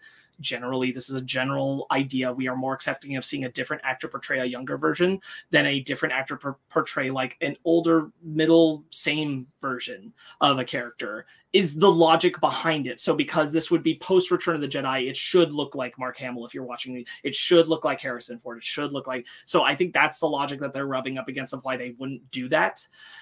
My personal opinion is, what if I want to see stories that involve that trilogy, that trio of characters at this period of time, I want an animated show. Me too. That's the easiest solution. That's the solution I prefer. Is I'd rather just have an animated also the show comics so that are I can there. see all of them, and the comics are there. Yep. I'd rather just have that. I don't really want to see the trio in live action.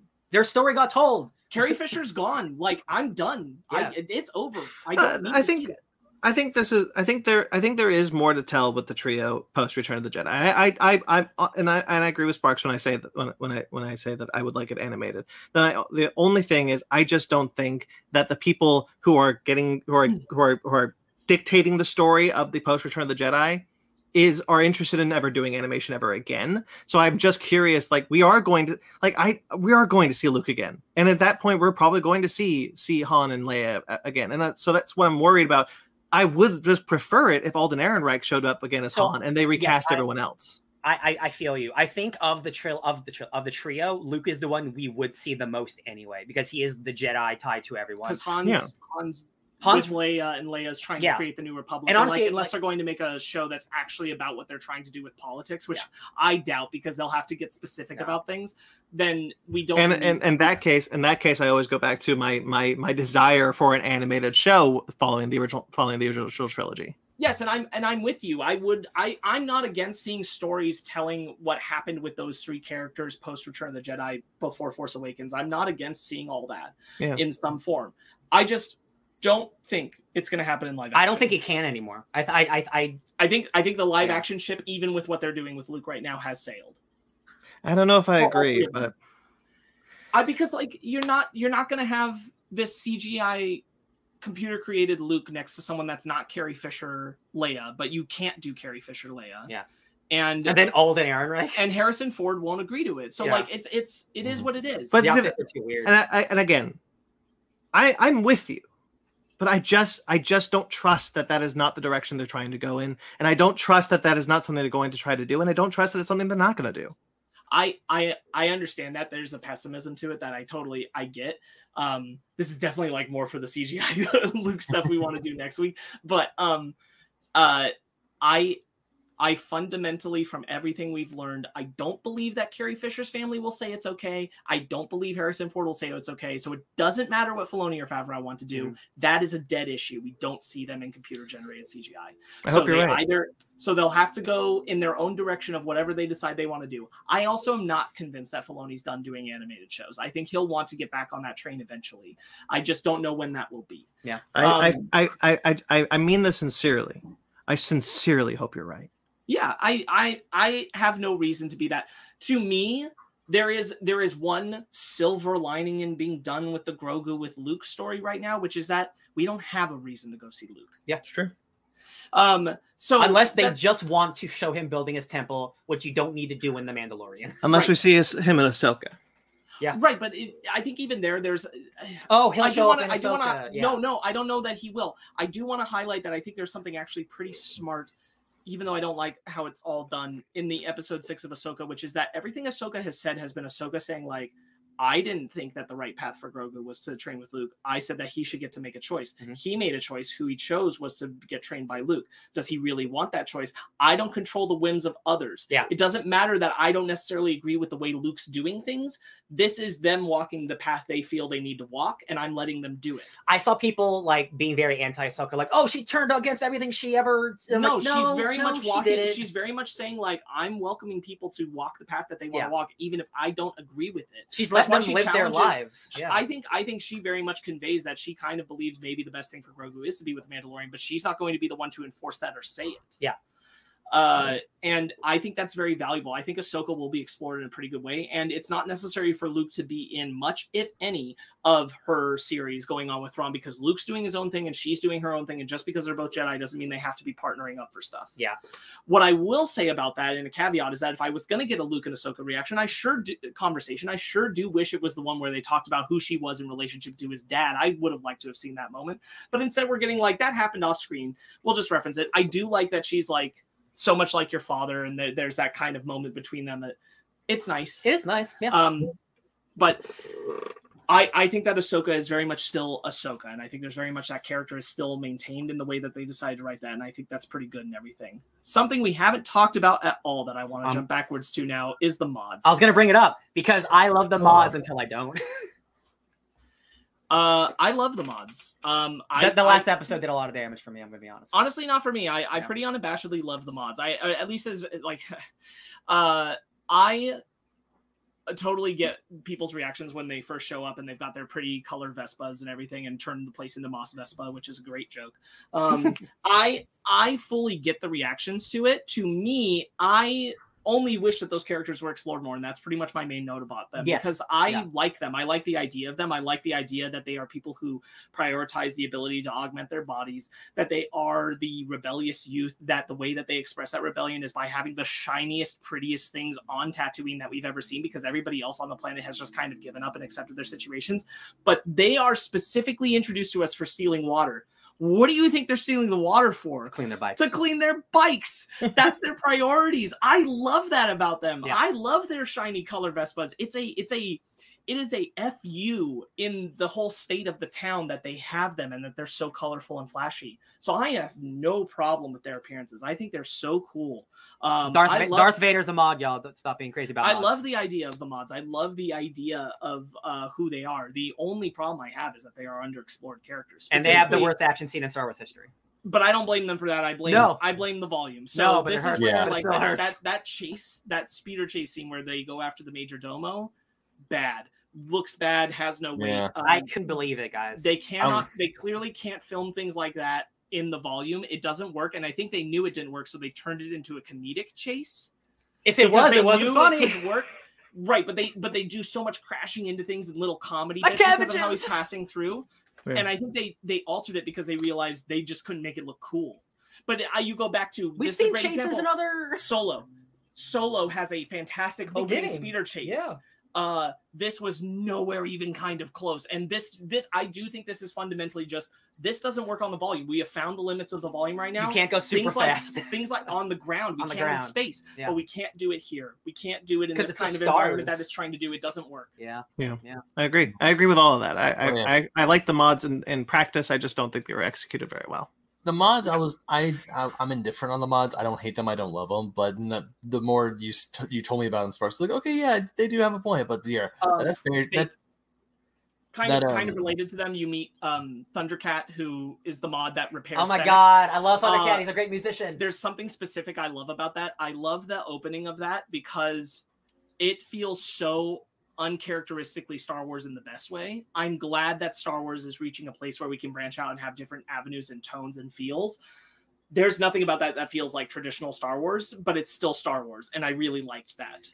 It's one of my favorite things Robert Rodriguez does in the whole series is that I'm like, this is new. This is new feeling for Star Wars, and I like it. When the mod Thundercat is working on Shan, right? It's Fennec. Is he working on Fennec Shan? Fennec. this music. Before that, he's working on like putting a spinal device on someone, and then he's just like, "I'll just stop doing that. Hold on, let me save this lady's life." And I'm like, "You're doing something with her spine." Boba's got more money, but like the music, it's like a montage of him fixing Fennec, and it's just like, and I'm like, "This is sick. This is so like not Star Wars, but it's like it's perfect because like again, it's just like I haven't seen it before, and it bums me out because like I like all that mod stuff, but then in the finale. Like they try to give them like character stuff, and I'm just like, oh, I just don't think it works. Like specifically the two main ones, like the redhead and like the black dude. Well, yeah, because the others are just extras. These guys might as well be glorified extras. Because like I'm a British lady, that's my character, and I'm like, yeah. The final action sequence really bugs me because it's not very well done. Like there's the choreography of it, the staging of it. It's not good. There's some good stuff with Mando and what. The logic of it, the logic of it. Just keep firing blasters into these clearly force field things that none of them are able to do anything for against. minutes. For minutes. The Boba Fett Mando team up fights are pretty cool. That whole sequence where they make their stand and it's like going around them as they're like covering each other and stuff starts cool, really great. Starts great. Yeah. I have no notes. That's a great action scene. Yeah.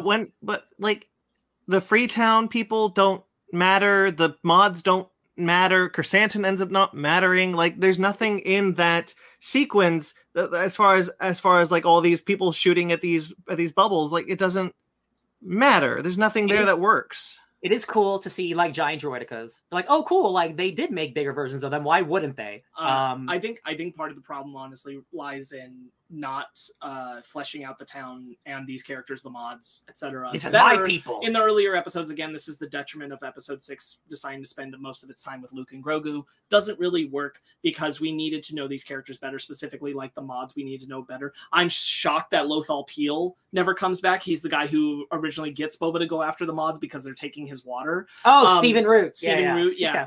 The fact that like he never comes back because you definitely have a vibe like he's gonna kind of screw Boba over with the pikes later because he's mad that Boba didn't help him, and that never happens. Great note with him. Essentially what he tries to do is he says, I'll give you double the tribute if you go take care of the mods for me. And I'm like, dude, you just tried to make him a bounty hunter. He's not a bounty hunter anymore, man. Stop it. He's a daimyo. Which is a really good, again, like it's good moments like that represent like people mistreating Boba in his new position of power, but that's just not taken all the way to the extent that it's supposed to. It's not explored enough. The mods aren't developed enough for what they're supposed to be. I really do love the idea of them. I love the idea of a rebellious youth that has nothing they can do to lift themselves out of their situation. They can't go off planet. They can't find any work. There is no work to do for them. They are just left to kind of hate society. It makes sense. It works. It is cool to see like the next generation, like a younger generation. Because like when you think of Tatooine, you just think of like really, everything's dusty. But like, what if you just clean something? It's right. Really, like it's really nice to see. Right, and like even then that you're criticized for that, you're ostracized for that. Yeah. Like you're ostracized for wanting to improve your life. Yeah. It's really nice to see something that is, I feel, actually representing the youth of today in Star Wars, which is kind of looking at everything and being like, everything's kind of stacked against us, and they're trying to go back to prequel looking shit. Yes, like kind of like yes, exactly. Everything old is new again. Right. Ooh. And I think that really works. I think that as a concept would have been really wonderful if we actually wanted to spend the time fleshing out Mos Espa and making Boba Fett's like new terrain matter. I would trade all of the Fennec flashback episode to develop Fennec and these characters in the modern day and know what the town is doing, what the people's relationship to how the economy is oppressing them. I still can't believe works. This is the town that ran slaves in through trade all the time. This is where Anakin came from. Like that's this place. That's a good point. It's just like you have all the material to explore these avenues of how these people are kind of just stuck.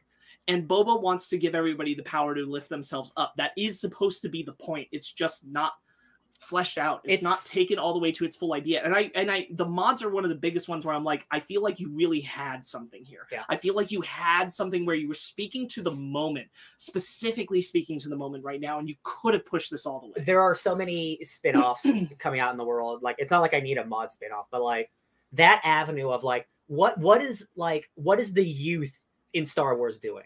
Like, what is like someone who's like 18 and like wants to be an advance, like on, you know what I mean? Honestly, like they give me no faith to make me think that they would do this. But if we got another season of Boba, that's what I'd want. What I'd want is to explore those characters. I'd want to explore, okay, so he push the Pikes back. Now he's in power. How is Boba making power work better for everybody? And how are these characters? I loved the idea going into this of a Star Wars show where we stayed on a single planet. Yeah. And if it had just kept episode 5 as our one detour, then still most of it would have been on Tatooine. We would have just had that one moment at the beginning where he left, and then just make everything about what if we just zero in, like Star Wars is so macro. What if we just go really small, and how are things functioning here? How are people on the Outer Rim suffering? I've said it before, like this was the period of Star Wars I was the most excited about. Like post Return of the Jedi, like it's the Wild West. And now again, looking back, like I like the Mandalorian more in retrospect. Like, Especially this is a bad version of the Mandalorian, is this Boba Fett show, because like half of it was about Luke and shit, right? Like I love this era so much, and like this has so much promise, and like the mod stuff I love so much. I mean, this is essentially going back to the things we talked about when Cobb Vanth was introduced in season 2 of The Mandalorian, and he was talking about how Mos Pelgo was suffering, and we're like, this is the stuff we want explored, and Boba Fett just had the opportunity, but the show didn't go far enough. That's what I was really into when the show started. Like I've talked about like my favorite time of Star Wars is between 3 and 4. Like I really like exploring that era, but like this era is so ill-defined, is so ill-explored that you really can do anything. And I am interested in seeing how the Republic has rebuilt itself, what the Outer Rim is like at the time. And so like having Boba there to kind of dealing with that aspect of it, of what Tatooine has been suffering from now that the Empire is gone, now that the Republic is rebuilding, like, you know, that having Boba be that kind of voice of what this is happening. And like you said, Spark, having that micro scale, like that's what I enjoyed. And we were getting that in the beginning in a sense. And then we just drop it all. And like now, now I just go back to like, I would have rather have just like I still want that New Republic show. Like I want a New Republic show dealing with the New Republic and what that's doing. Because like, am I not getting this anymore? Is Star Wars just not interested in doing this anymore? Are they just interested in shoving action figures together?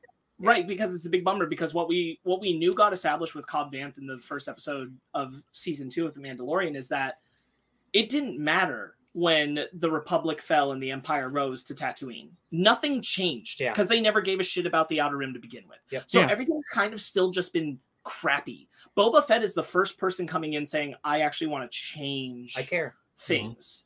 And it's really just sad that we didn't get to, like, it's all just surface level of that idea. Like, yeah, I know, like, with what we've been given, sure, Boba's going to change the planet. Things are going to be better. The Pikes aren't there. The spice trade is now off of Tatooine. Boba has effectively done that. Cool. But what that means, the weight behind that wasn't delivered well enough throughout the story. And like, it's great that Cobb Vanth lived. I love that guy. I love when Timothy Olyphant got to appear as him. I love both his scenes. I was so scared he was dead. Oh, you knew, like when Cad Bane come up, you're like, dude, you dead. Like, you don't know it, but you did. Because he shoots Cobb once, and then he shoots his sidekick like 7 times. Right. And you're like, oh, that guy's really dead. That guy's really dead. It's like, there's the person who pulled fire. Yeah. There's a chance that Cobb lived, but there's no chance the other guy lived. He did. Cad Bane's really cool. Like, I think he's done really well in the show. I just wish he was there more for me to care about. I agree. But like, he like looks cool, has a great presence. I'm glad it's the voice actor. As someone who like knows about the unproduced Clone Wars script, about who knows about their history of Clone Wars, who likes Cad Bane, like you guys, Sparks and Ryan, like the ending of seeing Boba kill Cad Bane, that is cool. It's a cool moment. I've always wanted to see that. Like, it's got a good like moment for Boba Fett. Tamara Morrison's good at it, but like as in this show, it doesn't give me the emotionality that I was looking for. It doesn't quite reach that moment that it should. It's not as extreme, but it's the Kingpin problem from Hawkeye. Yeah. If Kingpin's actually dead from Hawkeye, that's what this situation is. You introduced him and then immediately killed. This is again, like, I think the Cad Bane thing would have worked just fine if Cad Bane had just been introduced in the season. He still could have died at the end, and I think it all would have felt like, you know, we built up to it, and here's the conflict. And more him and Boba. And I love that Boba, the way he beats Cad Bane is by using his Tusken training. Like that's the thing that wins him the fight, because that shows that that's who he's different. He has changed. He has evolved in a way that Cad Bane couldn't predict, and that's awesome. Yeah. I do love that that's the core of that idea, but I agree, Cad Bane as he's delivered in this version, even though I know that history just like I know the Netflix shows for Kingpin, this isn't satisfying for who that character is and the weight of what that relationship should be. He needed to be brought in sooner. Yeah. Because again, like, he gets taken out by our hero, which again makes sense for the show. Because most people watching it don't know who Cad Bane is. No, but again, if you establish him from episode 2 and show him killing a bunch of people, then you're like, oh, this guy's a threat. Even 4. Even 4, honestly. yeah. Something before the ending of episode 6. Yeah, Right. yeah. Because like I like seeing the standoff because I like Cad Bane. I think he's cool. He's a cool bounty hunter. Like I like seeing the two of them stand down, and I like seeing pushing the buttons. And I thought that by the end of the episode, like it would matter that he reveals that the Pikes killed the Tuskens. Like that's something to throw him off the guard. Insignificant. But it doesn't matter at all. And it's just like, come on, guys. Remind me, Brandon, is this right about Cad Bane? He has the tubes thing to stop him from getting force choked by Jedi. Isn't that like a thing? Isn't that true? Because I feel like that is true. Because like he got a surgery so he can fight Jedi, and like his vocal cords or something, he can't get force choked. Like that's a thing. Like that's clicking in my head as something that happened because like he grew up at the time of Jedi were everywhere, so yeah, it would make sense. I watched like a video or read an article or something like, why does Cad Bane look like Darth Vader? And it's like, he can fight Jedi. And then I watched like a clip of him fighting Obi-Wan or whatever. I'm like, it's sick. Yeah. I also will admit that I'm not 1000% convinced that Cad Bane's dead. I understand that it's very likely. There's something about that shot where if you pay attention, his thing's blinking. It's making a ticking sound like it's still running. So I'm like, could he be saved? I guess I'm kind of like ambivalent about it. I think it's fine for Cad Bane's story to end here because there's still plenty of Cad Bane's story you could explore beforehand, whether it's through comics, cartoons, whatever. There's a lot there, yeah. There's plenty of story to still unfold with Cad Bane, and that's fine. Show up in Bad Batch. The execution of this show, exactly. Just in the execution of the show, a lot of people are saying in Bad Batch season 2 we'll probably see Boba and Cad Bane together. And I'm like, yeah, that'll help, but like, I wish that this season had that stuff that we were wanting and could have made Cad Bane like really feel like he landed. Yeah, I want to say something that you'll probably say is meant for next week, but I feel strongly I want to say this. I'm not interested in the Ahsoka show at this point. I don't much care for two times now I've seen this girl. I don't much care for her as Ahsoka. I don't now having watched Boba Fett, it feels like Star Wars is threatening me that just at any moment in their shows, an episode could just be a different episode of something else that is unrelated. And like, I don't want that. I don't want to see that. So like at this point, like I'm just not interested in that direction. I'm not interested in seeing any other shows set in this era. And I hope that, and like, I feel like this show has lost my trust with Star Wars. Like this show has broken the trust that I had with Star Wars, that I could be watching a show and it's just about the character of the show. Like now I'm retroactively worried about like Obi-Wan, even though I know there's going to be like other things, but like more specifically, I'm worried about the Filoni Favreau stuff. No, I'm not quite there with you, but I definitely, after this finale, I'm a little more trepidation. I still trust Filoni. I really do harp all this into Favreau's. He did write all of it, writing. Almost. Yeah, that's true. I think he mishandled the idea of what he wanted to go for, or he didn't see all the way through, or that this show was just too rushed and they should have taken more time to bake the idea. Yeah, all of those things probably are true. The main thing for me is that the only real quickly before we get off that, the only thing that I put on that I say about Filoni, the reason why I add him in there is because he did write episode 6, and episode 6 is the one that really hurt me. He always writes. He co-wrote. He's always the guy either doing episode 6 or the one that has like the big characters for these shows. Like that's his. Yeah. I'm gonna write this one. Right, and I mean, Anyways, but like, you know, yeah, I still think Filoni probably has the best grasp on like what Star Wars should be doing going forward and like where to include things. I still believe as a story head idea man that he's the right guy. Mm-hmm. I just think like this was a misstep, and to directly acknowledge, like, I think the core of the problem is just that this show was called The Book of Boba Fett and it shouldn't have been, and like that was a marketing choice that they made and they shouldn't have made it. This should have been called The Mandalorian Season 3. Maybe subtitle Book of Boba Fett, but it should have just been The Mandalorian Season 3 because he's still a Mandalorian and you still could do that, and like that's fine. I don't like, we could do weird anthology stuff where like some of these episodes are about Boba Fett, some of these episodes are about Din, some of these episodes are about them together. Cool. I think all of us would have had different expectations going into the show and different reactions to the way it unfolded if that had been the case. Like, unfortunately, we don't live in that reality, but I do think like naming the show what they named it set up a lot of the problems for why these episodes were received the way they were. Now, there are certain things about the minutia of details, like getting Grogu and Din back together. I still wouldn't have liked that. a lot of the ways episode 6 unfolded wouldn't have been crazy about it necessarily, but my expectations would have been more appropriately set for what I was going to get. Yeah. And I would still have issues, but I don't think they'd be as rampantly upsetting. Yeah. I almost kind of feel like this could have been an episode of Mandalorian season 3. Like at the end of the day, there wasn't really that much plot in this season as much as there really should have been. Like if you had just done an hour-long episode of Mandalorian season 3 to set up Boba Fett's introduction into that show, like this is just like, or maybe a special episode or even a special season just called The Mandalorian, the Book of Boba Fett, as you're talking about, like that changes a lot about the expectations of what this could do. I argued that, like, if you were going to do it this speedily, if you weren't going to do more of the character development we're desperately wishing that this show had because of what we thought it was going to be about, what we felt it should have been about for the Book of Boba Fett, if you were going to do only this amount of development, those first 4 episodes honestly could have been 2. And you do those first 2 episodes, and then you do the Mando episodes, and then you bring everything together, and then you do some more story stuff. You maybe even have an episode, because you're doing this anthology setup already, have an episode about Bo-Katan doing her own thing somewhere else in the galaxy, and just put all those elements together, and then have the Pike battle at the end. And then I'm like, great, you did it. You did it. Take all that shit out, dude. Just focus on him with the Tuskens, him getting revenge for the Tuskens with the Pikes. That's all. That's your character development. Take all that other shit out, because that's the important, fun stuff of the stuff. Once the Tusken stuff is out, I lose a lot of interest in the show. Yeah.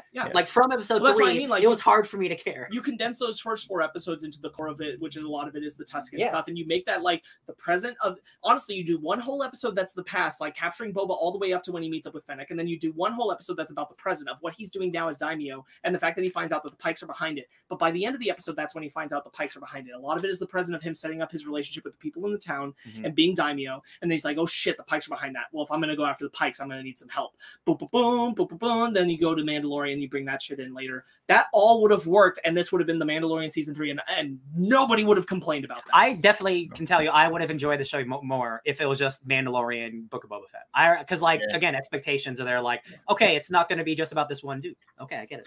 I really didn't like. I don't like bringing up internet arguments with it as like arguments to like fight. But like there was one argument that like really rubbed me the wrong way, where it was just like it's structured like a book. I go, that's just bad structure for a TV show. Yeah. Oh yeah. The like. Yeah. That's just not how TV shows are structured. Let me tell you, I thought they were gonna kill Boba Fett at the end of this, because like the Book of Boba Fett means like we're telling the story of Boba Fett, and like he would have died a hero, and like then I would have been truly livid with the show. Yeah, that's when I would have been like, oh, just like fuck Disney, I guess, right? Like, had Boba died in the end of the show, I was ready for riots. After the Tuskens, I was like, I'm gonna go out a hero for my people. We've definitely lightly touched on it, but I do want to highlight, like, regardless of like my problems with story and like scenes and the way certain developments played out, Tamora Morrison was a wonder to watch. I loved watching him at all times. I think he's great at delivering the energy of that character, helmet on or helmet off. Yeah, and I'm really pleased with that. I'm really, really pleased with his everything that he brought to the character and what he wanted. And there's been a lot of conversation about the fact that he wanted to like. Favreau fought him tooth and nail for a lot of the dialogue that he wrote him, because he wanted Boba to still be relatively silent, that he wanted Boba to maintain like a pretty tight-knit vest, and like when he spoke he wanted it to be as important as possible. Like he only spoke when it was really relevant to say something, and I think that could have presented a lot more to that character. So it definitely is something where I'm like, the problem is the writing isn't very good. He's so very much right, but that's why he wanted less, so that like when it imagine if he like barely ever talked to Fennec in that flashback episode, and the very first time he says anything is when she's like, so you were with the Tuskens, I guess they made you soft, and the first thing he says to her is, no, they made me strong. Yeah, you're nothing without a tribe. And that's like the one thing, and I'm like, you have so much more to be captivated about this character when you know less about him. It would make relationship with him make sense. It was really strange when like he breaks out of his binds in the first episode, and he turns to for me, but coming off of like Return of the Jedi, this is right after Return of the Jedi, and then he says to the Rodians, "Rodian, do you want me to cut your binds?" I'm like, this is a lot of dialogue for you. What's going on right now? But you know, I totally agree with you, Sparks. Like I really liked Tamora Morrison in this role, and I like that. I do appreciate that he's got the age, even though he's far older than Boba Fett should be. But he's got the age. Like Boba Fett's 40 in this show. Yeah. But Sorry, he's like, man, it'll do shit to you. It'll do shit to you. But he's gained a little. Sorry, no offense, Boba Fett. You can still kick my ass. He's a bit older than 40, isn't he? No, he's 41. I checked. Yeah, he was. This is 30 years like after like when he was doing. How old is he in Return of the Jedi? Return of the Jedi. He's like he'd be like 40 because when he gets out of Sarlacc pit, it's only shortly after. This is 7 to 9 years later. Oh right, it's so that like the main continuity, the current continuity of the show is 7 to 9 years post Return of the Jedi. Okay. I understand the flashback stuff, but I'm talking about like where he's at now. He's like near 50. He still looks older than he's supposed to be. Sure. I'm not knocking that. I'm not knocking that. I'm just saying I think he's a bit older than 40 in the current timeline. But it's really cool seeing like if you go back and you look at this show versus like Attack of the Clones, and you see the same actor play Jango Fett, and you see the same actor play Boba Fett, and you see how Jango Fett is a much more calm, reserved Mandalorian, and like years of being with the Empire, with being almost dying in the Sarlacc pit, like has hardened Boba Fett to the point that Jango Fett just never had because he grew up in a different society completely. Like I really like how different he plays the role. Yeah. Remember all those the Jango Fett flashbacks that didn't amount to anything? Right on Kamino, there was flashbacks to Kamino.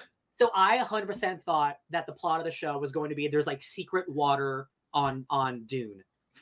There's secret water on Tatooine. Right, because they make a big point of how it used to be a planet full of water. So I thought it was going to be some like big thing like the Pikes know of a secret reservoir that's going to change Tatooine forever, right? Like big political, like change the foundation of the world and stuff. Holy shit, Tatooine is just Arrakis. Yeah. Yes. Yes, Brandon, welcome. It's just Arrakis. Welcome. And it didn't amount to anything like that. And I'm just like, again, like all this cool possibility, and like, no, we're not gonna do anything cool or fun like that. So I think that part of the point that was supposed to be done, whether or not it was conveyed well or not, with the flashbacks of like him watching Jango's ship fly away, is the sense of isolation, of kind of being left on his own at all times. Like it's that even when his dad was there, his dad was so constantly not there. Sure. And Boba never really having a home till he had the Tuskens. And I think that's supposed to be the point, that like his first home truly is the Tuskens. As much as he liked his dad, as much as he cared about his dad was kind of like there was a sense of an artificial bond there. I don't know, man. I saw him on a train as a child with some bounty babies in the Clone Wars. Yeah. But sure. Family.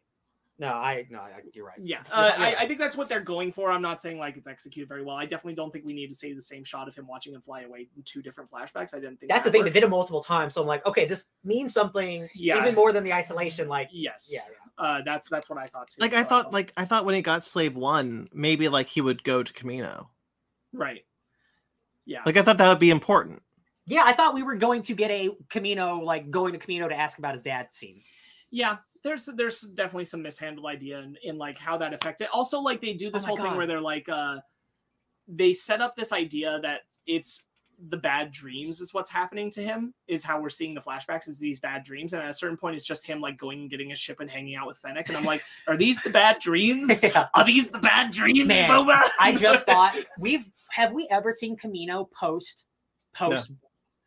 That how interesting would it have been to see like what the hell they're doing now that they don't have to make a billion clones for an army. What are they doing? I'm not caught up on Bad Batch, but I believe at the end of the first season, like Kamino get like that destroyed or something. I believe that species gets like wiped out by the Empire because they don't want them to be able to facilitate a new army. That makes sense. Okay, sure. Yeah, the planet's still there. I just think that the facilities are gone. Yeah, I think I haven't watched it. This is a purely speculation on just vague things I've heard. No, because I know they go to Kamino in that show. So well, I know they start on Kamino. I don't know if they ended there. We watched the first episode, didn't we? I know the last episode. No, yeah, we watched the first episode. The last episode title of the first season of Bad Batch is called Kamino Lost. Well, there you go. So go from there with what you will. Yeah. So there are other people who know better than I do because they've actually watched the show, and I'm not. I just want to see those beautiful long neck people. I really love going back to Tamura Morse's performance. I really love when he's like with the Rancor, he's able to convey like a childlike wonder with it. I think he plays all the facets of Boba just extremely well. Yeah. I talked to you about it, that there's the really great line where Trejo says Trejo's talking with him and Boba says, I thought they were only bred to fight, talking about the Rancors, which is a great parallel to Boba because clones were only bred to fight, and learning that there's a different facet to them is just there's such good little nuggets, and it's just like the macro whole of the show just wasn't like stitched together properly. There's like a Mandalorian piece that's just like striking straight down the middle of it and kind of messing it up. Yeah, is a bummer. The biggest thing for me is that I'm sad going forward that in Mandalorian season 3 he's already back with Grogu. Yeah, that's such a. And also, again, to bring it up, if somebody doesn't watch Boba Fett, they were robbed of that reunion. That character, the season 2 finale where you get Luke and like, wow, this is the end of the season and our heroes are departing. I honestly, at this point, because of just how they promote it, I highly doubt that by the time that comes out, there will be people who are passionately watching Mandalorian season 3 that don't watch Boba Fett or at least those episodes, because now they're just showing everything. Oh, absolutely. It, so it'll happen regardless. But there is a subset. I know people who are not watching Boba Fett because they don't care about Boba Fett. Sure. Like it's not as large, but like there are people who are getting bummed out by this. I liked, as far as like moments, like I do like seeing Grogu jump into Din's arms. Like I like those characters. I like that dynamic. It's cute. It's a nice moment. It's just in the wrong show. Absolutely. Yeah. I agree with Ryan's point that he has only kind of hinted at here, but definitely talked to me about off air, which is the Major Domo gets played up a little too much and pretty annoying. I did not. This is the Twi'lek who's like, if I may make a negotiation for you, not that I'm better than anybody. The only time that guy got way too much screen time. The only time that I liked him. There's a mention of he was training Coruscant, which is kind of cute. But like the only time that I liked him is when he's like, "Okay, I'll go out there and give him the surrender." And Boba's like, "Okay, yeah, sure." And he writes down the surrender. He's like, "Okay, Sir Boba Fett was like, oh man, the fields of Tatooine will be flowered with your bodies of your dead." And I'm like, oh damn, Boba wrote that poem off the top of his head. Yeah, Boba secret heart Boba's got. I did like that scene. Honestly, if they that's the only time I liked him. If they would have shot him right there, the Book of Boba Fett. He's gonna write a book, a poetry book. The Sands of Tatooine. Oh, there he goes. That's the end of the show. Wow. If they would have shot the Major Domo right there, then I would have been really happy, and I would have been perfect with his character arc. They made it even. That dude just keeps showing up. They made it even worse when they paired him with Amy Sedaris and had them both screaming in a corner from the Rancor. I was like, please. I feel bad if you don't like Amy Sedaris, which I do. If you don't, then it's just like two characters. You're like, wow. I like Amy Sedaris. I definitely think that like her character can be played annoying. Yeah. And that moment when her and the Domo are paired together, I'm like, stop. Yeah. Wait, she wrote that whole thing from Mos Eisley to Mos Espa?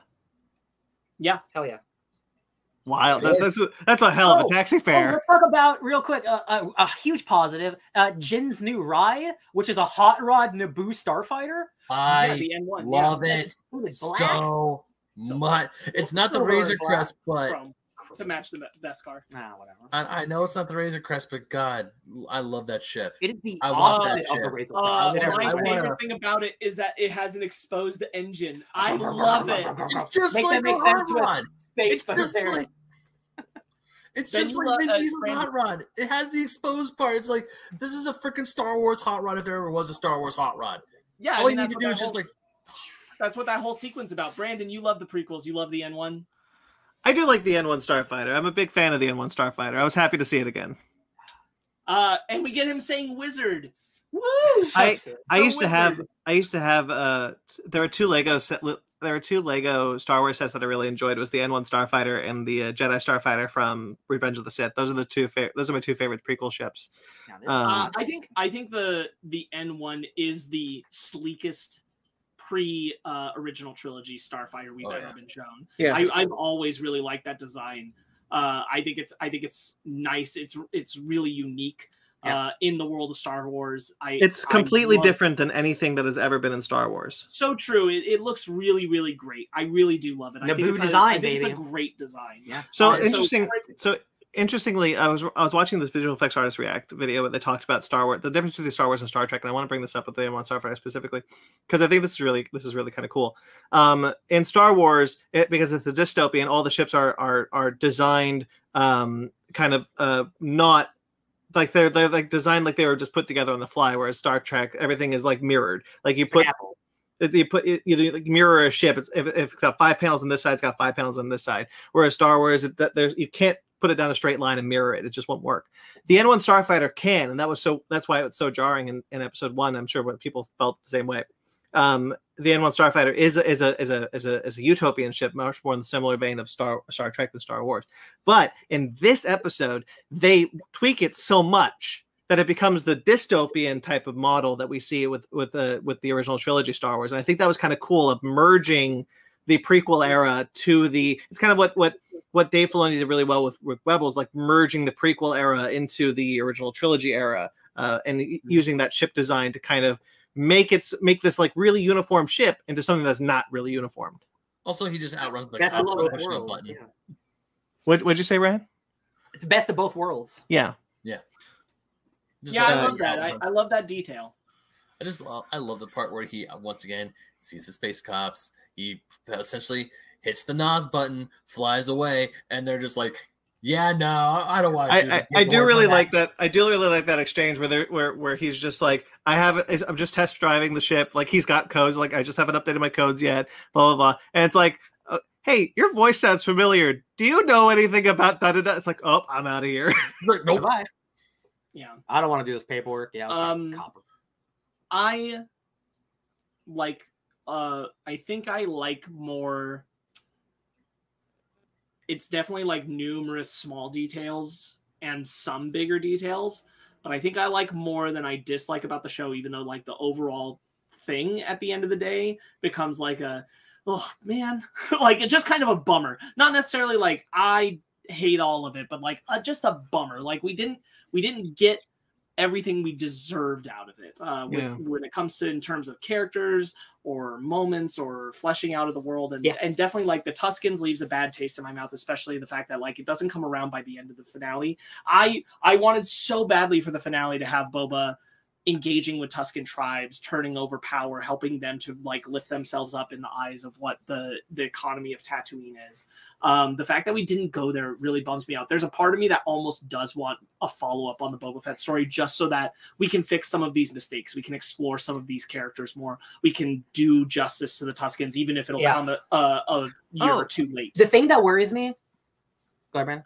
Oh, I was gonna say, like one of the moments that I do like in the finale, and it leads me to believe we'll see Boba Fett again in Mandalorian season 3 or even beyond that, is the moment where Boba says to Din, like, you can leave, and Din just this, they have this like moment together where they kind of had this like bond, because they feel so strongly with each other. Like Din is kind of giving Boba a look into what his Mandalorian creed is, because Boba is so far beyond Mandalorian creed, any of it. And Boba is kind of like, they have this like mutual, I just kind of like that moment in that before they go out. I think that's kind of neat. I like their relationship, and I like seeing the two of them in their armor get up together. It's very cool to see. I'm sure we're not done with Boba, whether it's just in Mandalorian appearances, but I would like another crack at just being able to actually explore Boba's story. And I know there's enough of a backlash about how this season was handled, regardless of what part of the season people like, to know that this was unevenly received. And like more than that, I agree with you, Brandon. I really like when Boba's like, you believe all that bantha crap about the religion and everything, and he's like, yeah, and he's like, good. I'm glad, good. I'm glad you've got that in the part of it that matters, that kind of thing. Like that's this is the way. Because from his logic, he's like, at least you have a tribe. Yeah. You have something more than just yourself, because it's when you have yourself that you're lost. I want to believe in the future, but like this season specifically, it made me go, okay, they don't care about the Tuskens. I don't think we will get more Boba Fett. I do not think we're getting any more of that stuff. It does not. There's nothing in the season that made me go, they care about the Tuskens whatsoever. I can't refute that. I want to. I have hope. You spent this whole season believing. Now you're waiting hope for the next season to believe. I just can't live my life that way. No. It's not me waiting. It's me hoping that something will still happen, because like Star Wars has always been a property that is later like fixing things that it fell short of previously. That's always Star Wars, like at all times. So no, will it make this better? Will it make it like okay the way they handle the Tusken shit in this season? No. I would still like if at some point we get the moment where Boba does that. That's what I hope for. That's what I want. I don't see how you see that that's even a possibility of happening. Like I have hope in my dream for a lot of stuff. That's like a zero chance. Well, I think it's only a possibility if Boba gets another like dedicated season. He didn't even get his own dedicated season. Yeah. There's no way it's gonna happen. It's so sad. It bums me out even more. My issue with this is goes back to like the Ahsoka problem. Like this season specifically felt to me that this team is only cares about at this point to just put action figures together, and I'm not here for that. And I hope I'm wrong. You know, it's kind of like, you know, Star Wars is all about hope. Like, I hope I'm wrong, but I'm just worried that I'm not. And this because this show had a big problem for me, and it was that it's the action figure analogy that I keep going back to. Like, I just don't know if I'm ever going to be on board with Star Wars again, if that is in fact the case, if that is what they're doing, because all they care about is kind of making, you know, kind of giving fans that serotonin and nostalgia, and I'm just not here for that. And like I joked earlier, it was like The Last Jedi ruined Star Wars for me because now nothing will ever have depth again, and I'm only partially joking, because like, there's nothing wrong with being fun and surface level shit. Like, you know, I love a lot of like great comedies and action movies. Cause like, if you're doing something really well, you don't have to go beyond the surface. But when you start to dig at it and then you go, actually, I'm not interested anymore. That's when I lose interest. And that's what a lot of Marvel stuff's been doing recently. And that's what this entire season of the show did for me. So that's like, kind of what I go kind of with you. Yeah, that's kind of would go back to, like, I liked Mandalorian season 1 more than season 2. Like, I like season 2, but season 2 was really just kind of Din Djarin going to pre-established character, kind of just, that's just really it. It's like the Din Djarin road trip show almost. And like, I like those things. I think they're handled very well. They're handled certainly better than the 6th episode of this one. But like, that feels to me like we were leading now, looking back on it, like Mandalorian season 1, good, into it, love it. But now it kind of feels like season 2 of the Mandalorian was setting us up to get to where I fear we're going with the post episode 6 of this show. So yeah, I think this is going to be a weird analogy. So Morbius is coming out soon, right? And that is the test of like, can Sony do its own universe without like all the Spider-Man villains, right? And then whatever movie comes after that is like, we'll respond to that. This to me is like their Morbius. Like, we try to do this thing that's like not what we thought it was going to be. Next is Kenobi. Kenobi is going to be a real test for me. If Kenobi, almost like Moon Knight, if Kenobi's bad, or if it's just, hey, here's all the characters from the Clone Wars and they're all old now. Like, if it's going to be like this, then like that's the one where I'm like, I might be out. If Kenobi is like too important. The only thing about that gives me like, the only reason why I bring Ahsoka over Kenobi is because Ahsoka is Favreau and Filoni, whereas Kenobi isn't. Favreau and Filoni aren't touching Kenobi. It's a different team completely. Which scares me, because if it's bad, that means their influence might still carry over. Right, and that is a fear that I share. But I am still more willing to kind of go back to the Kenobi well, because I'm like, well, at least I know it's a different team. So I'm not entirely sure what I'm expecting. But the issue that I do come up with is the post Rise of Skywalker thing of like where this kind of fan service moments that we've seen in episode 6 of Boba Fett specifically, that we saw with Mandalorian season 2, the ending of it specifically, that we see with a lot of Rise of Skywalker, is that's the stuff that Lucasfilm is seeing the most positive return on, and they're leaning constantly more and more towards that. And I don't mind it. I don't mind leaning a little bit into that, but I'm kind of worried that we're falling off a cliff into it. You're sacrificing quality. Yeah, and I feel like we're kind of falling off a cliff into it, and I hope not. Because we just saw Spider-Man No Way Home, which is like the best fan service ever made. You can have good fan service, just put quality and care behind it. Yeah. Don't just like put it out. No, I'm not saying that they're just putting it out. They're obviously trying to make something good. Yeah. But there's just like a disconnect of like, when you're writing this Boba Fett show, like the writing room, like, were they just like, we are going to make half of the show not about Boba Fett from the beginning? Was that really their intention? Because if so, then I think that's a loss from the beginning. Then like, it had to have been, because this show was all filmed and edited by the time it was released. It's just like that's baffling to me. Yeah.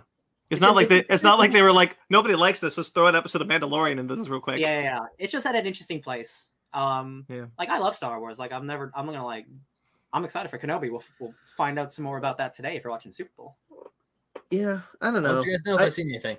I don't like. Well, we'll see it online, buddy. Yeah, it's gonna be online the second it's on. I know. I don't like. Even we'll honestly probably see it first. Yeah, you probably because I'm gonna be streaming the game, so you're probably gonna see it long before I do. You're probably gonna text me like, "Have you seen?" I was like, "Seen what?" I don't like being this cynical about this. I really don't. And like I in this episode, I got very angry, and And I don't like that. I don't like that this elicited this emotional response in me. I wish it elicited a different one. And I'm concerned going forward that this is the only emotional response that Star Wars will elicit in me from now on. And I don't want that to be the case. And I hope it's not. That is fair, because as much as I do like, Mandalorian seasons 1 and 2, but like there is a trajectory of like, you could see a plan forming. Absolutely. Yeah. And again, I think Kenobi will be a big test, even though it's not that team. It's still in the same universe. It's still like the executive producers of all the shows and stuff. So like, that's going to be the real big test for me. You know what this made me realize is that like I'm going to start reading all the High Republic shit, because everyone's complaining about not getting new characters and stuff. Like, no, guys, there's been like a bunch of literally books and books and books of new shit. And you're going to be really happy to know what our book club is for the next podcast. Yeah. Thank you, Marvel Unlimited.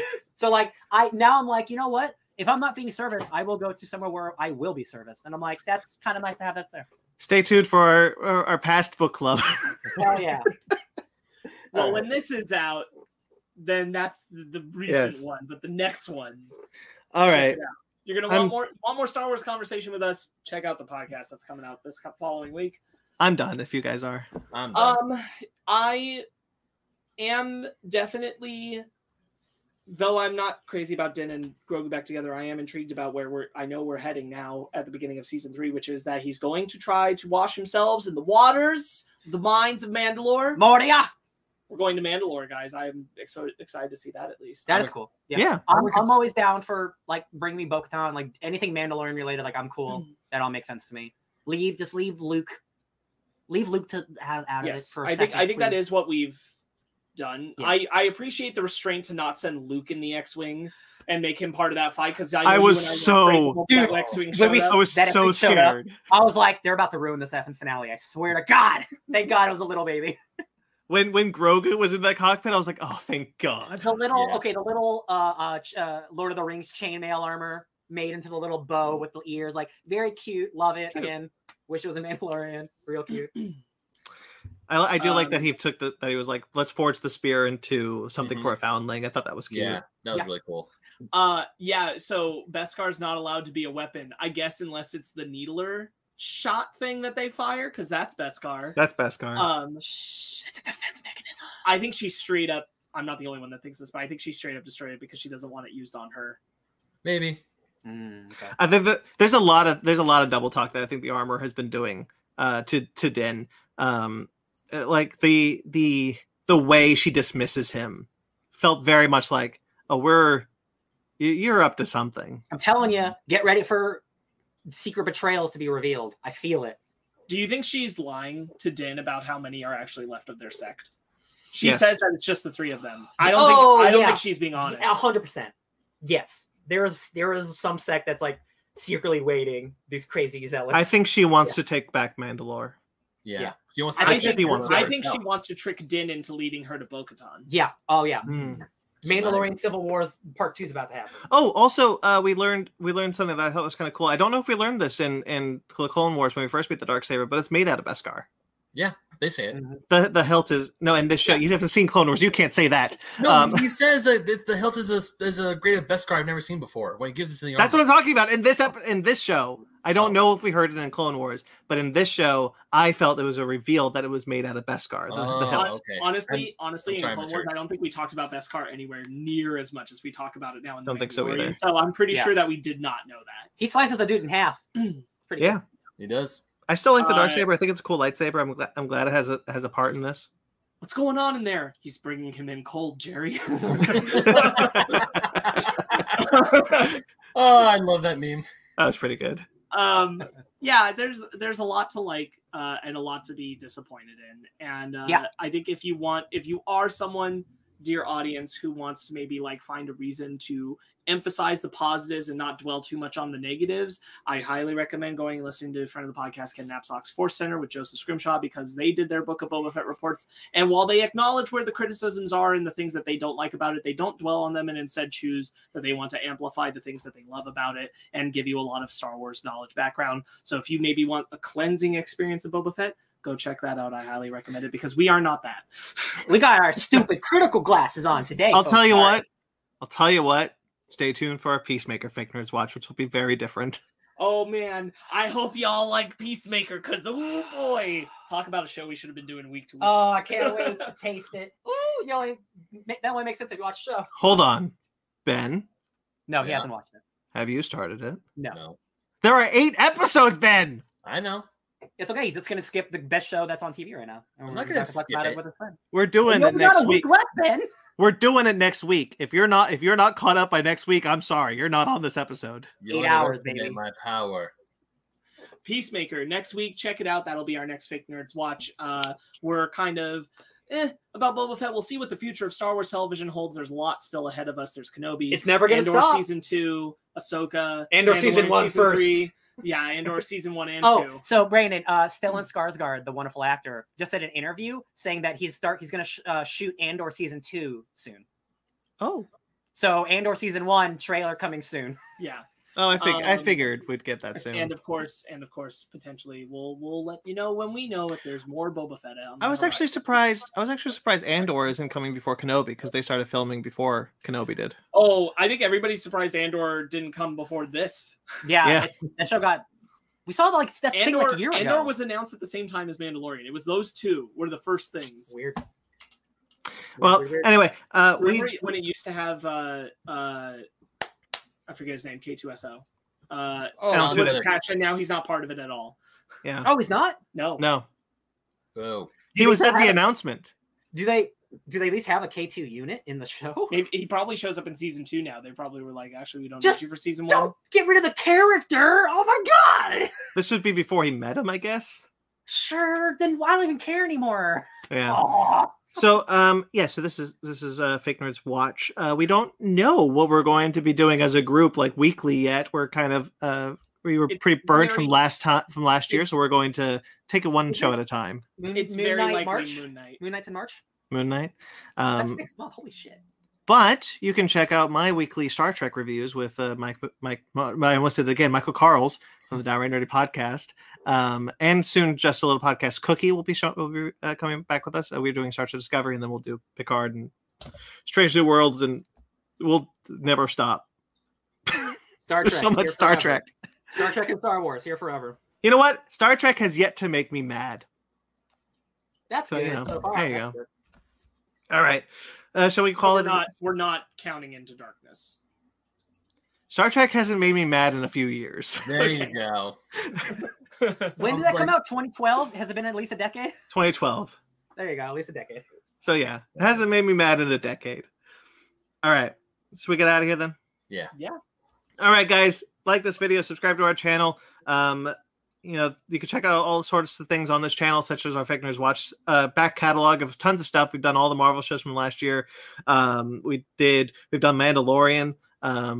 We're, like I said, Star Trek, and upcoming Peacemaker review will be coming up soon. I think we're all kind of regretting not doing that weekly. So stay tuned for our full recap, which will probably be just as long as this, if not longer. All right, and of course you can check out Basement Arcade. Basement Arcade, we're doing Mortal Kombat X episodes are coming out a little bit. Does Ben just wax his desk? And Basement Arcade pause menu. You can check that show out as well. That also exists in an audio format. Animation Station and Victor Book Club, and of course our mothership show, Fake Nerd Podcast, which goes live every Sunday on YouTube. Or you can check out our audio feed of that. Or you can check out the rewind. This past week, we have done, because when this is coming out, we have done a review of Nightmare Alley, plus Super Bowl trailers, plus Nintendo Direct. Not the Oscars, though, because that's too much crap. And you can check out our upcoming episode where we kind of danced around it before, but we were going to be talking about what would the implications be if Lucasfilm actually retconned the sequel trilogy. That and the implications of using CGI Luke and what it means for pop culture going forward. Yes, very fun. Negative conversation, isn't it? Might be fun. All right, check that out. There's fun stuff all around over the Fake Nerd Podcast family of podcasts. And of course, you can check out our Patreon and our TeePublic. You can check out all that stuff. All those links are below. All those links are on our website, fakenerdpodcast.com. I'm at BT McLaurin on Instagram and Twitter. I also rep for Screen Rant, and I'm doing a series of Marvel pieces for Atomic Geekdom. You can check those out. Ben? You can find me on the internet at BenMaggot27, also writing for Old School Gamer Magazine, the website and the magazine itself, GoNintendo.com, and Fusion Gaming Magazine. Sparks? You can find me keeping hope alive at SparksWitty on Instagram, Twitter, SparkzWitty. Also, real quick, it was one note that I did want to touch on. They incorporated the red-blue force field shield thing that we saw in Dune, guys. Now when the force field is getting weak, we see the red. It did It's it. true. And Brandon's gone. Bye, Brandon. Ryan? You can find me always loving Frank Herbert's Dune at DJ Tony Snark. All right. Like this video, subscribe to our channel. Check us out wherever you want. Until next time we see us, stay fake nerds. This is the way? This is the way. This is the way? Is it? Is this the way?